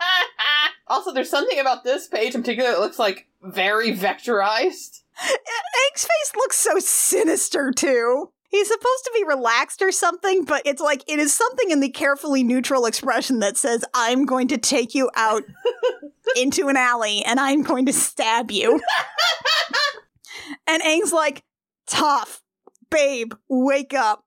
I need to take you someplace. And she's like, but it's like, we went to bed 4 hours ago. Somehow I know this. It's so early. Somehow I know this. And Aang's like, no. It can't wait till later. Where I want to take you won't look the same when it's a different time of day. She's blind! I mean, seriously, what's with you people? And then as an absolute insult, he's like, I need to ask you, do you love me? And do you trust me? F*** you! You can't evoke the dreamy Aladdin line! And like, there's this page where she's like, I love you very much, Aang, and of course I trust you. And he's like, then get up, fly with me. And this page just shows I cannot tell you why this is so fucking funny to me, but it's like the sunrise over water. And there's this little picture of Aang on his glider and Toph just like latching on to him from the bottom. It's so incredibly bad. Like, you get the sense that they would just like lift the animation cell just up. Like Poochie going back to his home planet. Like, whoop. Oh, God. It's not good. Aang takes her to a mountaintop. He's like, oh, you know what? I come here to think sometimes. And, oh, that's right. You're blind. But trust me, it's a really nice view. He's just remembering this now. Again, advance, never retreat. And he's like, but also, will you marry me? Let me give you a Water Tribe betrothal necklace. With an earth element symbol on it. I'm pretty sure that the Water Tribe betrothal necklace thing is not ubiquitous to the whole country, but the fanon just kind of said, yes, it should be. And so, like, it does another one of those things where it's like, yeah, fire and water and earth and sky, and they should definitely belong to each other. Mackenzie, would you like to read Aang's proposal here? Yeah, sure.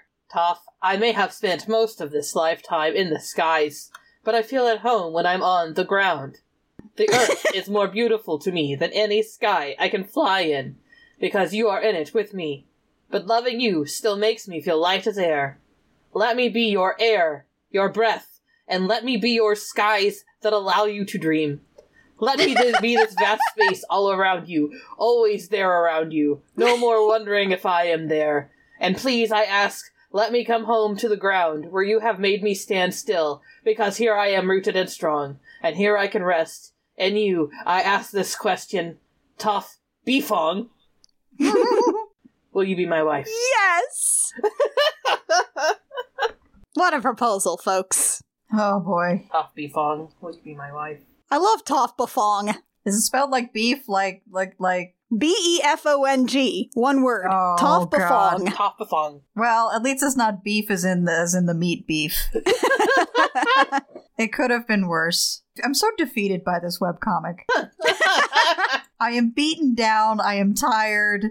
We're only on chapter 4. We're getting there. We are getting so close. But first, let's talk about boys. Yeah. No. Because we switch back to Katara and Azula talking about their date, and she's like, oh my god, you have such a big crush, you're blushing. And she's like, OMG, Katara, shut up. I do not. And then Toph is like, hey guys, notice anything different about me? And she's pointing at her throat where she's got the necklace, and they drop their teacups, and they're like, ah! And then we have to cut to the scene with the boys, too. Oh. And they're getting out their feelings by swords and being two identical Ichigo's Kurosaki from Bleach.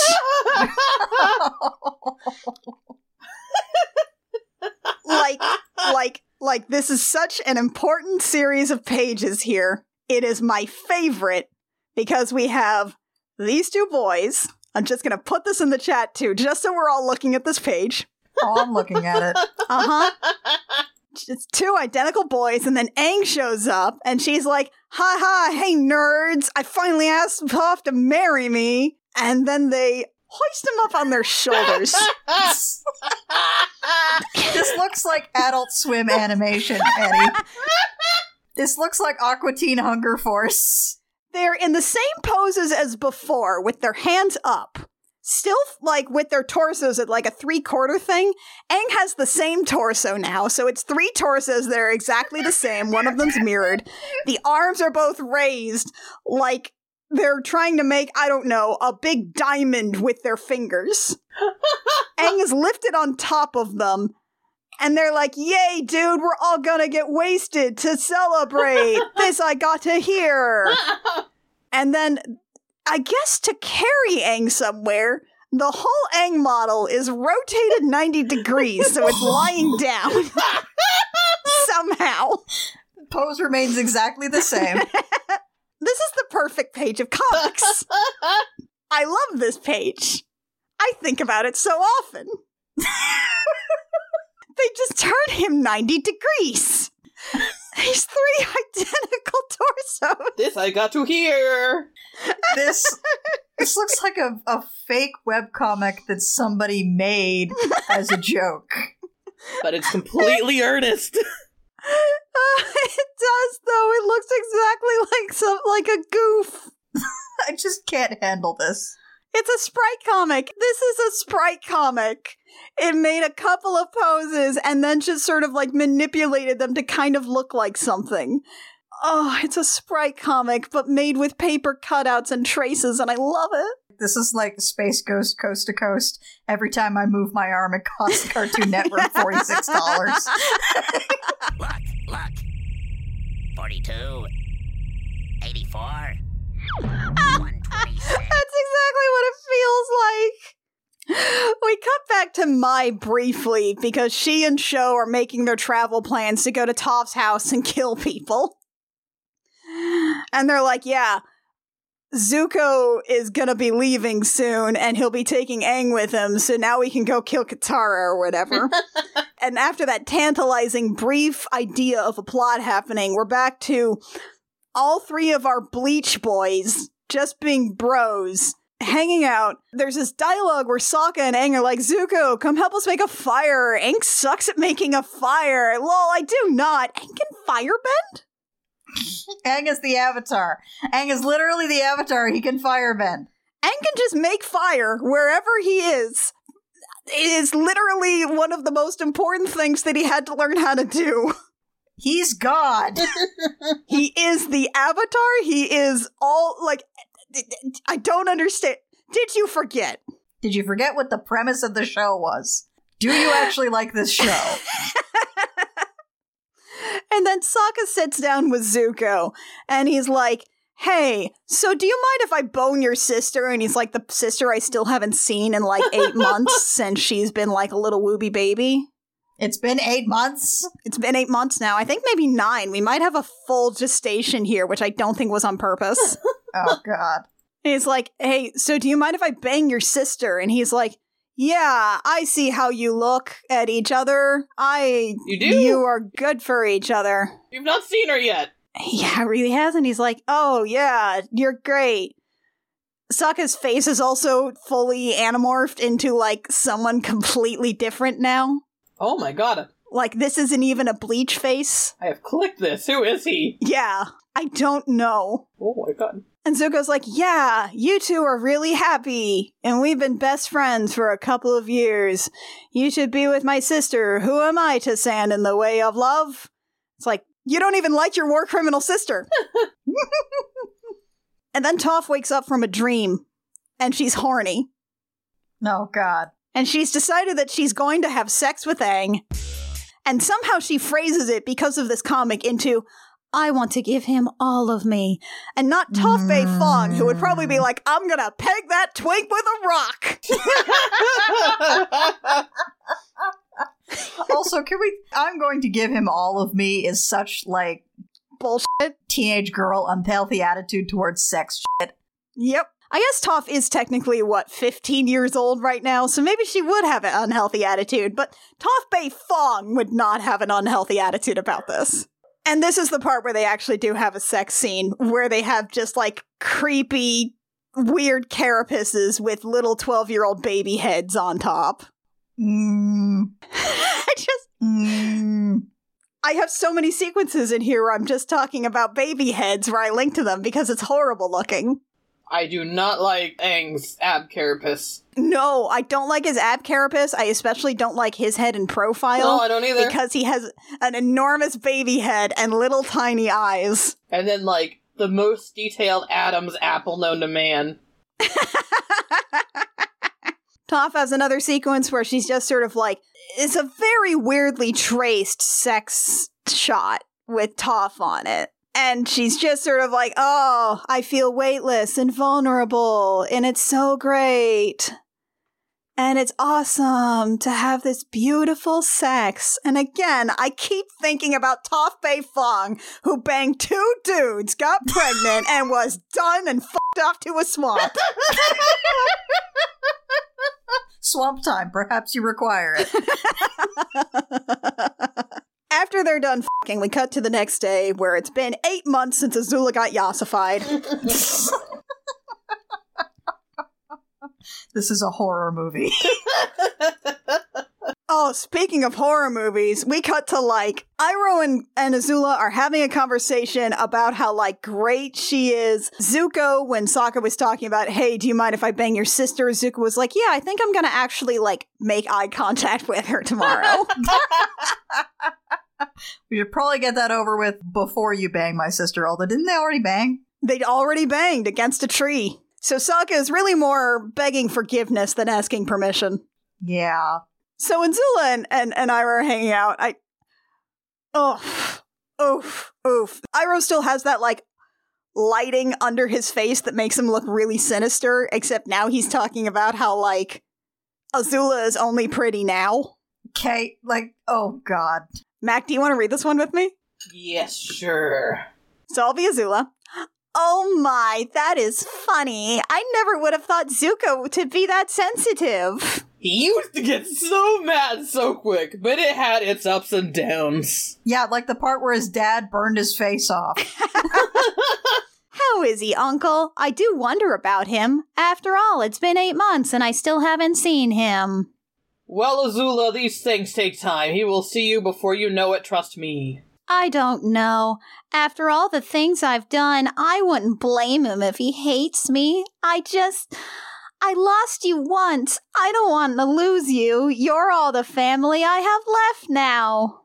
Now you can never lose me, my precious niece. The journey from who you were into who you are now was painful, I bet.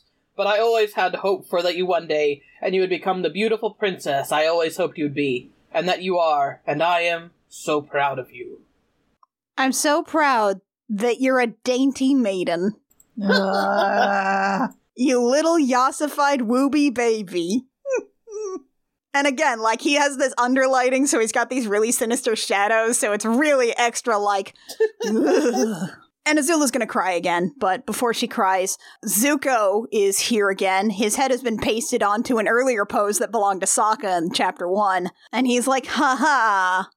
Hi, Azula. You're my sister. Let's be pals again, but only because you're like a delicate flower maiden now. If you start to demonstrate anything resembling a personality, the whole thing's off. And then Iroh comes in with a further prize for being a lobotomized, like, personality-less child. He has your mom now. Oh, God. It's Ursa, God. the missing mother from the TV show. And she's like, hey, I had to wait until your sister became a weepy, drippy maiden and you turned into Ichigo from Bleach. I had to wait until then to reveal myself. I hate this. Now I can truly love you. Now we can be a family again. My love is completely conditional. It really is. Can I just also say that, like, I know the comics also bring Ursa back, I believe. And I just think that story beat worked so much better if, like, she just disappeared and we never saw her again, but everyone knew that, like, the Fire Lord had her executed or something. Yeah. Like, he couldn't have had it publicly done because it would have looked really bad politically speaking, but, like, it's just so much more haunting if you just know that this person was just disappeared and they're just, like, dead in an unmarked grave somewhere. Yeah. It's true. Like, the tricky thing is that Ursa definitely just disappears and, like, walks out, apparently of her own free will, after, like, calling her little girl a monster or something. So it's really, like, unclear what exactly was up with Ursa just in the cartoon itself. I long for my children, but I have to wait. To act too soon could seal their fate. They made a vow their mother will be found. Sonic Underground! Okay, it's time for to pop off. Katara is wearing this little, like, blue, strapless, two-piece corset dress thing that has just some little triangle panels over her enormous titties. She finds a weird note from Zuko that's like, hey babe, I'm leaving with Aang. We'll be back in 2 weeks. I miss you. Aang wants to bone Toph again. I'm gonna kick Sokka's ass later. And I love you. Goodbye. Always and forever yours, Zuko. And then Mai is suddenly here in Katara's room, like she just appeared, and she's like, hey, what's up? What's up, Katara? I can't believe he got you some flowers. I was married to Zuko and you never got me flowers. What a dick. And then she's like, also surprised, that time he got you a fruit basket?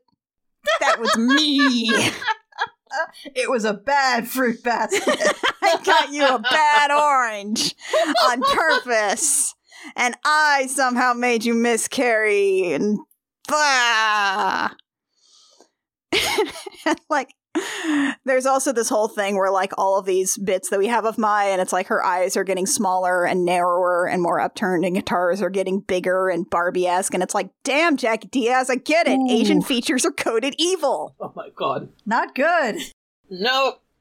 Not great, Jackie. Mai just has this villainous monologue, and she's like, yes, I took pleasure in doing it, in making you miscarry or something. Please open this page so you can, like, look at Katara's weird outfit with me. I need someone else to try and tell me what's happening with this outfit. I am reading ahead to cartwheeling. Yeah. Is it a two-piece? Is it intended to be a two-piece? I don't think it is. I just don't know. It's basically, like, the part of this dress that is bodycon, like, the length of it varies depending on which panel you're looking at.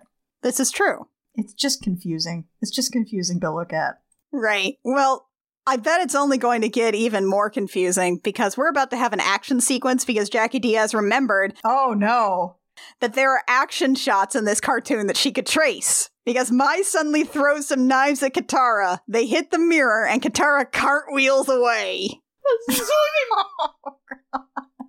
And in fact, she cartwheels so hard, she cartwheels out the window. I am once again just imagining this like Adult Swim style where they just take a still of her and then just rotate it 360 degrees while moving it across the screen. That's what I'm picturing. It's very much what it looks like. Mai has the incredibly great line of like, get back here. You can't run from me, you little bitch, as she is running from her. You can't run from me, you little bitch is so good. And then we suddenly smash cut to Toph and Ursa, I guess, who are hanging out together somewhere. Really far away, and Toph yells, Katara! Ursa, come on, we got to go. Someone's here. And Ursa's like, I'll be behind you, summoning blue fire. Ursa does the rocket hands thing, and rockets also come out of her legs, which I don't think is something that she could do in the cartoon, but I guess she got really good. It comes out from under her skirt. There's all sorts of things that could be happening down there. She got bored while in hiding. And also, like, Toph is ostensibly firebending, but she's, like, just sort of in a pose in a big ball gown on a rock. So I guess they were just hanging out together, and then Toph was like, my Katara senses are tingling, let's go. I sense a bitch. And suddenly, somewhere else, Sokka has encountered Sho, Mai's evil brother, and he's like, hello, Prince Sokka. He's like, ask yourself this question. Do you have what it takes to save the ones you hold dear? I honestly appreciate Sokka here, because he's like, who are you? He's just like, I don't know who you are. Why are you asking me these things? I could see that being an in-show thing, where they get suddenly fought by somebody who's acting like he knows them, and Sokka's like, what? Like, that would make so much sense within the cartoon. He's like, that could happen in the show. He's like, we're rivals. And he's like, I don't know your name. Who are you? They're just monologuing at him, and he's like, who even are you? I don't know you. Like, he does another monologue. He's like, Mac, do you want to read this page with, like, if you want answers? That one with Sho? Yeah, I'm okay with that. If you want answers, you'll have to get through me to get them. But I'm here on a personal matter. And also, you see, I heard you were a skilled swordsman, and I love challenge. This should be fun. So, Prince, don't disappoint me. It's funny how you found the other one. How is your pretty little bed warmer these days? What? What is he saying? What does any of that mean? and Sokka's just like, you would do well to watch your tongue. What? This feels like something generated via, like, generative text, like something generated by ChatGPT in terms of just, like, mimicking the form of something that exists, but, like, the actual content is nonsense. It's any line where you start to think about it for more than 5 seconds. It doesn't make any sense. They start fencing and shows like, so my poisoned Azula, just so you know. But you need to have this information, so let's just have me drop that for no reason. And they start fencing, and then we cut back to Toph, who's like, come on, Toph, punch it, because... Punch it! Oh, God. Because Ursa's going faster than her, and she's still in her, like, one pose with a rock. And then we cut to the best panel of this whole comic. I love this! Sokka, what the hell is going on? How the f*** should I know? Katara just runs into frame while they're doing, like, weird mid-air fencing that doesn't, like, look real at all. It looks like a couple of weird dolls. And she's like, what the hell is going on? And he's like, how the f*** should I know? Oh, it's so distressingly good. And again, it's like none of this looks real. This all looks like weird and pantomimed, and like he's just floating there in midair. And again, you'd think how in the cartoon or like in any kind of canon, it would be great if Sokka's like, I have no idea what's going on. This dude keeps monologuing at me. I don't know who he is. And then Jackie Diaz remembered that there are panels that she could use of Katara waterbending, and it's pretty much just like, it is just 2 poses. Oh, this is terrifying. One of it is from when Katara did bloodbending in the cartoon. That's terrifying. She does waterbending and moves water from one place to another. Toph's house seems to have a whole aqueduct in it now. As everything gets more dreamlike and less like there's any real geography anywhere, suddenly Azula is here and she's like, oh my god, Sokka, Katara, what's happening? And, oh no, run Azula. And she's like, oh no, I have to do something, my friends, but what could I do? I'm just a little baby. And the most insulting thing happens, which is that she flashes back to the cartoon as memories resurface, and she's like, oh yeah. I was confident at one point. I was at one point really good at killing people. I could kill people like super easy. I was great at it, actually. And we have like this narration where she's like, Uncle Iroh, could I ever firebend again? And he's like, well, I don't know. Aang sealed off your bending, but maybe if you wanted to protect someone you loved, you could do it. Oh, it gets better. Azula's like, no, I will save them. I can lightning bend again because I boned Sokka and Katara did my hair and I'm a little wooby baby, but I can lightning bend and I'll save them. And she doesn't even get to fire anything, and then there's a knife in her heart. She just gets stabbed in the chest by a flying knife. And page 69 of this chapter, we get to see it right between her perfect tits. And then she just kind of, like, rotates 90 degrees until she's on the ground. And it does in these, like, fade things to imply movement. So it's like the $6 Million Man, like, no. While Zuko's just going, no! And she's crying again. Turns out Mai threw a knife right at Azula, landed right in the sternum, right between her tits. First one to scream gets her right between the tits. Toph and Ursa finally arrive, and Toph is like, hey, get out of my house, or maybe I'll do something to you. I hate Toph Beifong. This is specifically Toph Beifong, not Toph Beifong. Correct. And Ursa's like, no, my little baby. And rushes to Azula's side, and she's like, Mommy, it's hard to breath.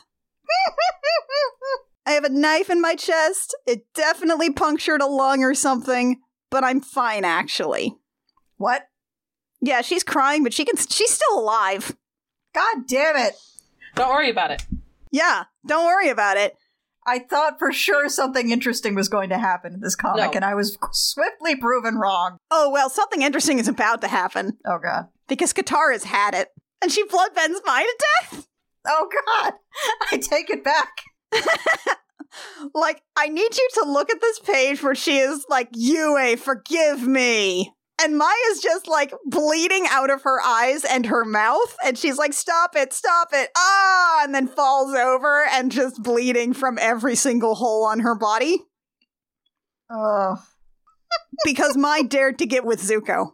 Yep. This is exactly what happens when you get in the way of somebody's pet ship. Oh, God. And then Toph is like, oh, hey, cool. So remember when bloodbending was like really like a creepy taboo, like really just a bad thing to do to body autonomy? Can you just like bring your brother over here real quick? Can you just bloodbend your brother away from the original character? And please, thanks. This is fine. Katara's like, yeah, sure.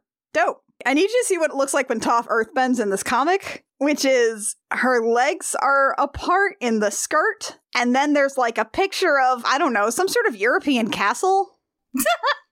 With like wedding chairs set up in the courtyard. I'm looking at it now. Yeah. And then I guess that's earthbending. I'm just imagining like, you know, little scuttling noises as she moved from side to side.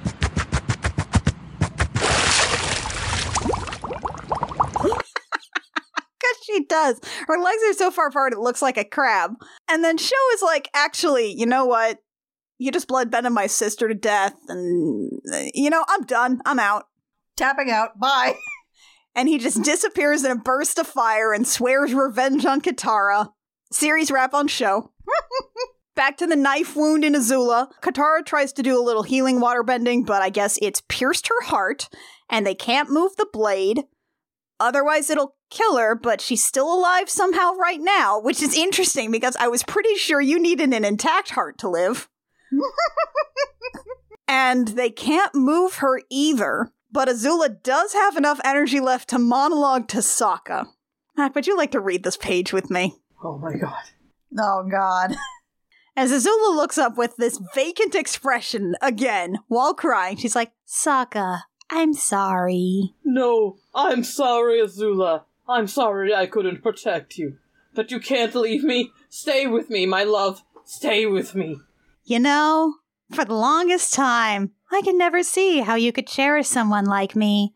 For all that I have done, living a lifetime like I was dead, I finally know what it's like to live, even though it's at the last moments of my life. Don't say that.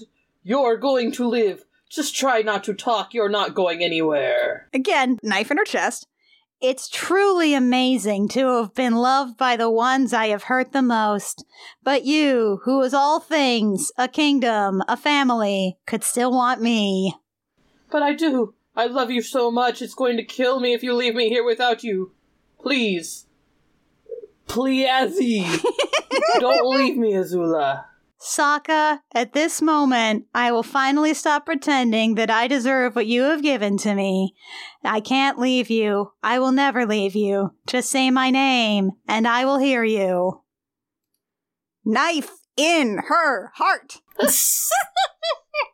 then they're like, you know, I said we can't move her at all because she's really precarious right now, but what if we put her on a boat and took her to the North Pole? Okay, so Chapter 5, Journey to the Spirit World. We start with Zuko and Aang, and in the Fire Nation, arguing about interracial marriage, which again is really weird for the setting. Yeah. Aang has this pose where he's so fucking bored by this whole thing, but finally Ursa and Iroh show up to let Zuko and Aang know about the knife shit. Meanwhile, we cut back to a boat that is made out of the backgrounds from Bilbo Baggins' house. Boats are definitely that big. They're definitely that big. Azula's in a knife coma, and Katara has a thing where she's like, oh my god, I killed someone. That's not happened before. Oh no, what does it mean? I should have a moral quandary here. And Sokka's like, nah, it was fine. She was a bitch. She stole your man. She's awful. You're a hero. Let's throw you a party. Aang and Zuko arrive in these gigantic cloaks. If y'all want to just take a look at these enormous cloaks they're wearing. God. Oh my god, they're huge. This is so like huge. Warhammer 40k shit. And Toph is like, y'all, I have some important news.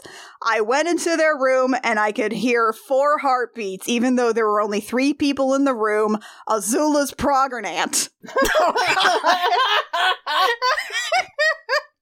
Imagine Toph on one of those billboards. It's like a baby's heart starts beating at so-and-so minutes. Later, Toph tries to, talk to Sokka about it, and he's like, Azula's so pretty and perfect and wonderful now, and I love how vapid and giggly she is, and she's like, okay, so your girlfriend's pregnant.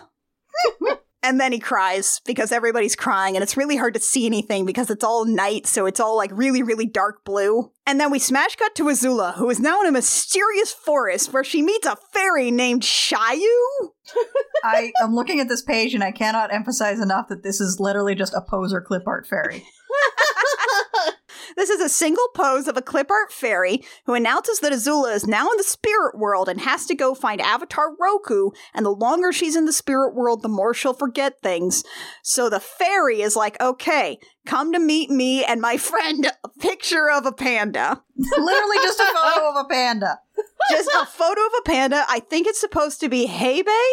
There's this whole thing where, they try to explain the longer you're here, the more you'll forget the world of the living, but it's like, yes, but the gravest danger lies before you, and to whom that travels here to recover you. Since you are both living and dying, the more you spend here, the more you will start to forget your life and who you are from the world of the living. So the longer I stay here, the more I will die, and I won't remember who I was or anyone I know from the world of the living? Oh yes, the more time you spend here, the more you'll forget about your life back in the world of the living. It keeps going. This feels like a parody. It really, really does. The fact that it's just she's talking to a photo of a panda really just pushes it into the realm of this has to be a joke, right? This can't be real. Meanwhile, Katara has the same guilt conversation with Zuko that she had with Sokka about killing Mai, and Zuko is like, no, she was a bitch, let's throw you a hero party. In the spirit world, Azula has an extended sequence where she follows Shayu the fairy through an evil forest with, a monster that I think is just a screenshot from, a video game, an early Silent Hill or something. Everybody travels to the North Pole with Azula. They're, trading off healing her so she doesn't get, the knife in her heart to break or something.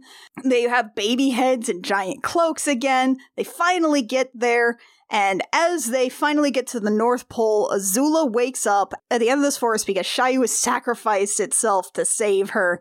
And Avatar Roku's here, and he's like, I had my most trusted allies bring Azula to me, so, the photograph of a panda and a fairy were his A-team. And he's like, it's so important that you go back to the mortal realm, Azula. And she's like, why? And he's like, you carry the hope of the world. And she's like, oh, so me, I'm an important chosen one? And he's like, nope, you're pregnant. You're pregnant with John Connor, actually. God damn it. Fuck this. Fuck that trope. I hate that trope so much. Fuck this. Oh my god. We finally take everybody to the Oasis at the top of the North Pole, which is where in season 1, it's a magical healing spring. Yue became the moon there. They arrive there, and it's really funny because Zuko's like, hey, remember when we were here at the end of season 1 and we all tried to kill each other? Good times. They do a trance to go into the spirit world because Sokka has to come bring Azula back because maybe she won't remember, but she'll definitely remember that sweet, sweet dick. Sokka, who is fully transformed into Ichigo from Bleach. Oh, God. Jackie Diaz tries to put Sokka's, cartoon outfit on him, and it looks really, really terrible. He finds Azula really quick in the spirit world, and she's, I think she's supposed to be, sitting with her knees curled up to her chest, but it is deeply unclear what is happening here. Out in the real world, they have Zuko put Azula into the oasis water. Maybe she'll turn into a moon. Back in the spirit world, Azula's like, I don't really remember anything, but I do remember this boy I liked. He had like brown skin and blue eyes. You remind me a little of him. And I love that she is saying this next to Ichigo from Bleach, but brown. It's like, you're right. He doesn't really look like Sokka, does he? And Sokka's like, I'm here looking for the person I love the most. And she's like, what's she like? Which is an open-ended question, but Sokka chooses to say, well, let me describe her physically to you. What else is there? God damn it, the very first episode of this show we did. Hey there, Internet. I'm Annie. I'm Kit. And I'm Mac. And welcome to I Will Fight You, a podcast where we've been turning opinion into fact since 1986. This is our inaugural episode, folks. Today's fact we will fight you over is that The Swan Princess, the 1994 animated film, can only be enjoyed by people under 6 and over 25. Cold hard fact. This is the anti-Swan Princess. Yep. What else is there? Sokka's like, hey, so can I kiss you? Like, I guess that'll bring your soul back. Can I kiss you? And she's like, huh, okay. And then Katara pulls the knife out of Azula's chest and sobs. And that's the end of the chapter. Smash cut 6 years later to the epilogue.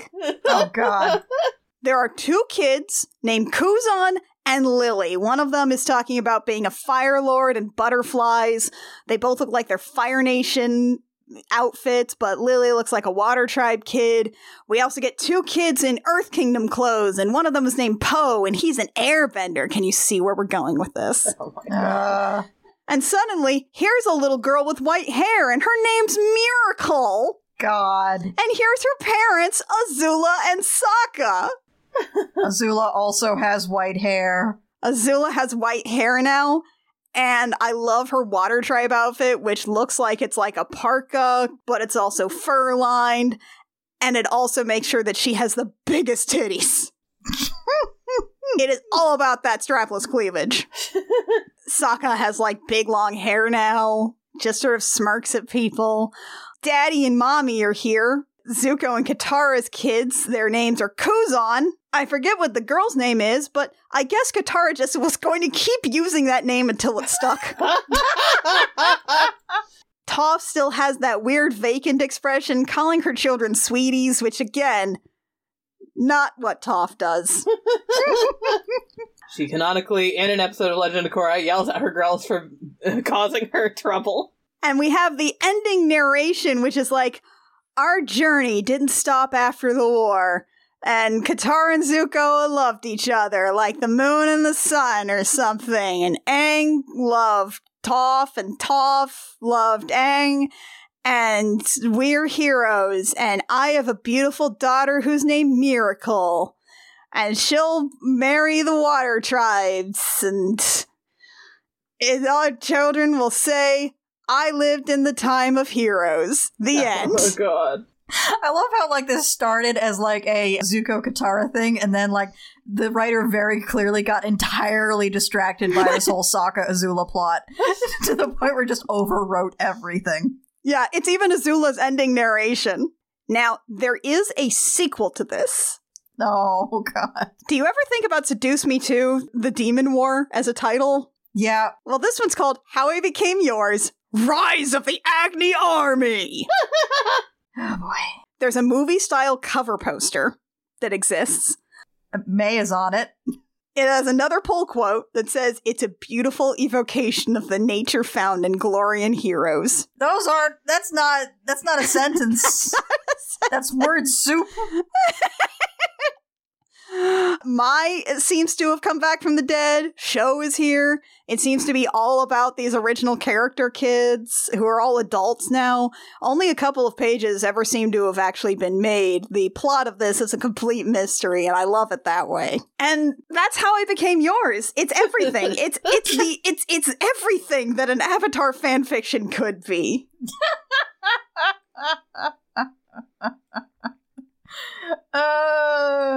Oh, I'm tired. I'm weary now, Annie. I think so much about this. I also made sure, because it has been hosted and rehosted several times, I made sure to save all of these now. So now I just have it on my hard drive, just in case. You just have your own personal copy of How I Became Yours. In the interest of anthropological preservation.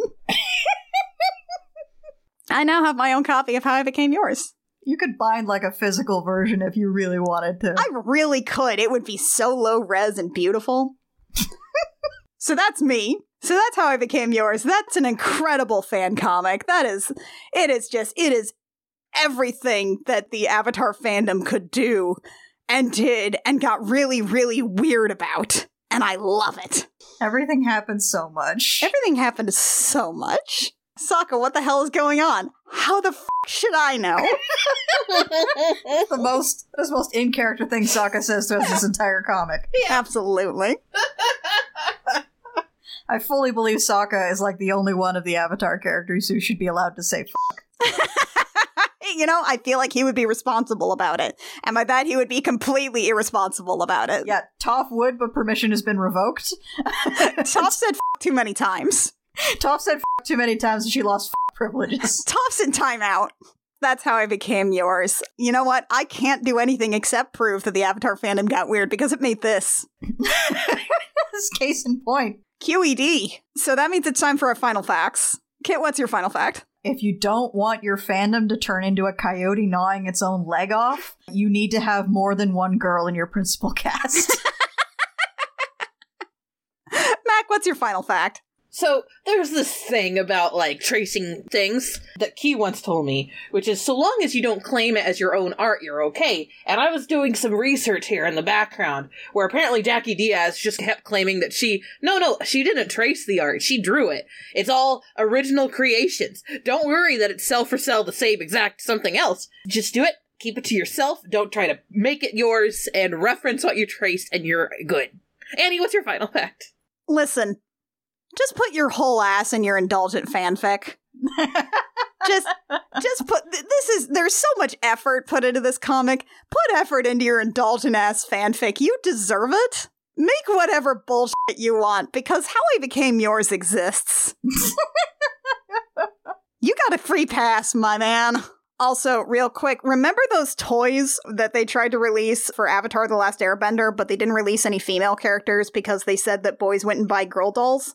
Yep. So that means that they had, like, Aang, Sokka with war paint, and then one that was, like, a King Boomy doll, and one that was Aang, but his head was popped off of the Aang doll and put onto the Sokka doll, so it was like Aang in Water Tribe paint. That's what this comic's like. And that, I think, is going to do it for us, folks. We don't have our next topic prepared for you, but it is going to be Kit's pick, so join us for something delightful next time. Join us for some unspeakable thing I'm going to inflict on these two. You know, it's we just kind of trade. We kind of trade that around. It's fine. I Will Fight You comes out every 5 weeks. You can find it wherever you download podcasts. We are edited by Lucas Brown of The Math of You. If you would like to support us, a like, rating, review, subscribe wherever you find our content is good, helps us get discovered. If you want to talk to us, we're currently on social media at CRC Podcasts. We also have a Discord, and all of our information about us can also be found at our website, which is crookedrussiancam.horse or crookedrussiancam.gay.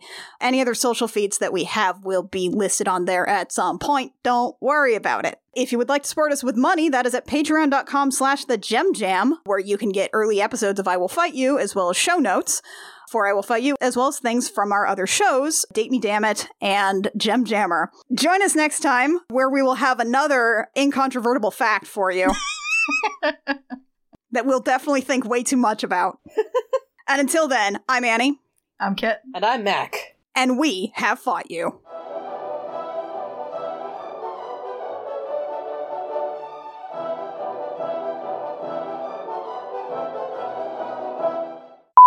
And the amount of money they're spending on this fucking thing when there are people who can't afford to heat their houses or buy groceries, it's just bullshit.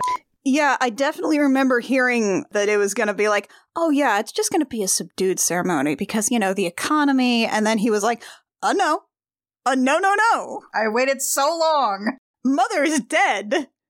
Mother is finally dead! I have waited so long for this. I'm only going to be monarch for 5 years before I die of old age. We're spending all the money. Oh, God, it's so fucked. So bullshit.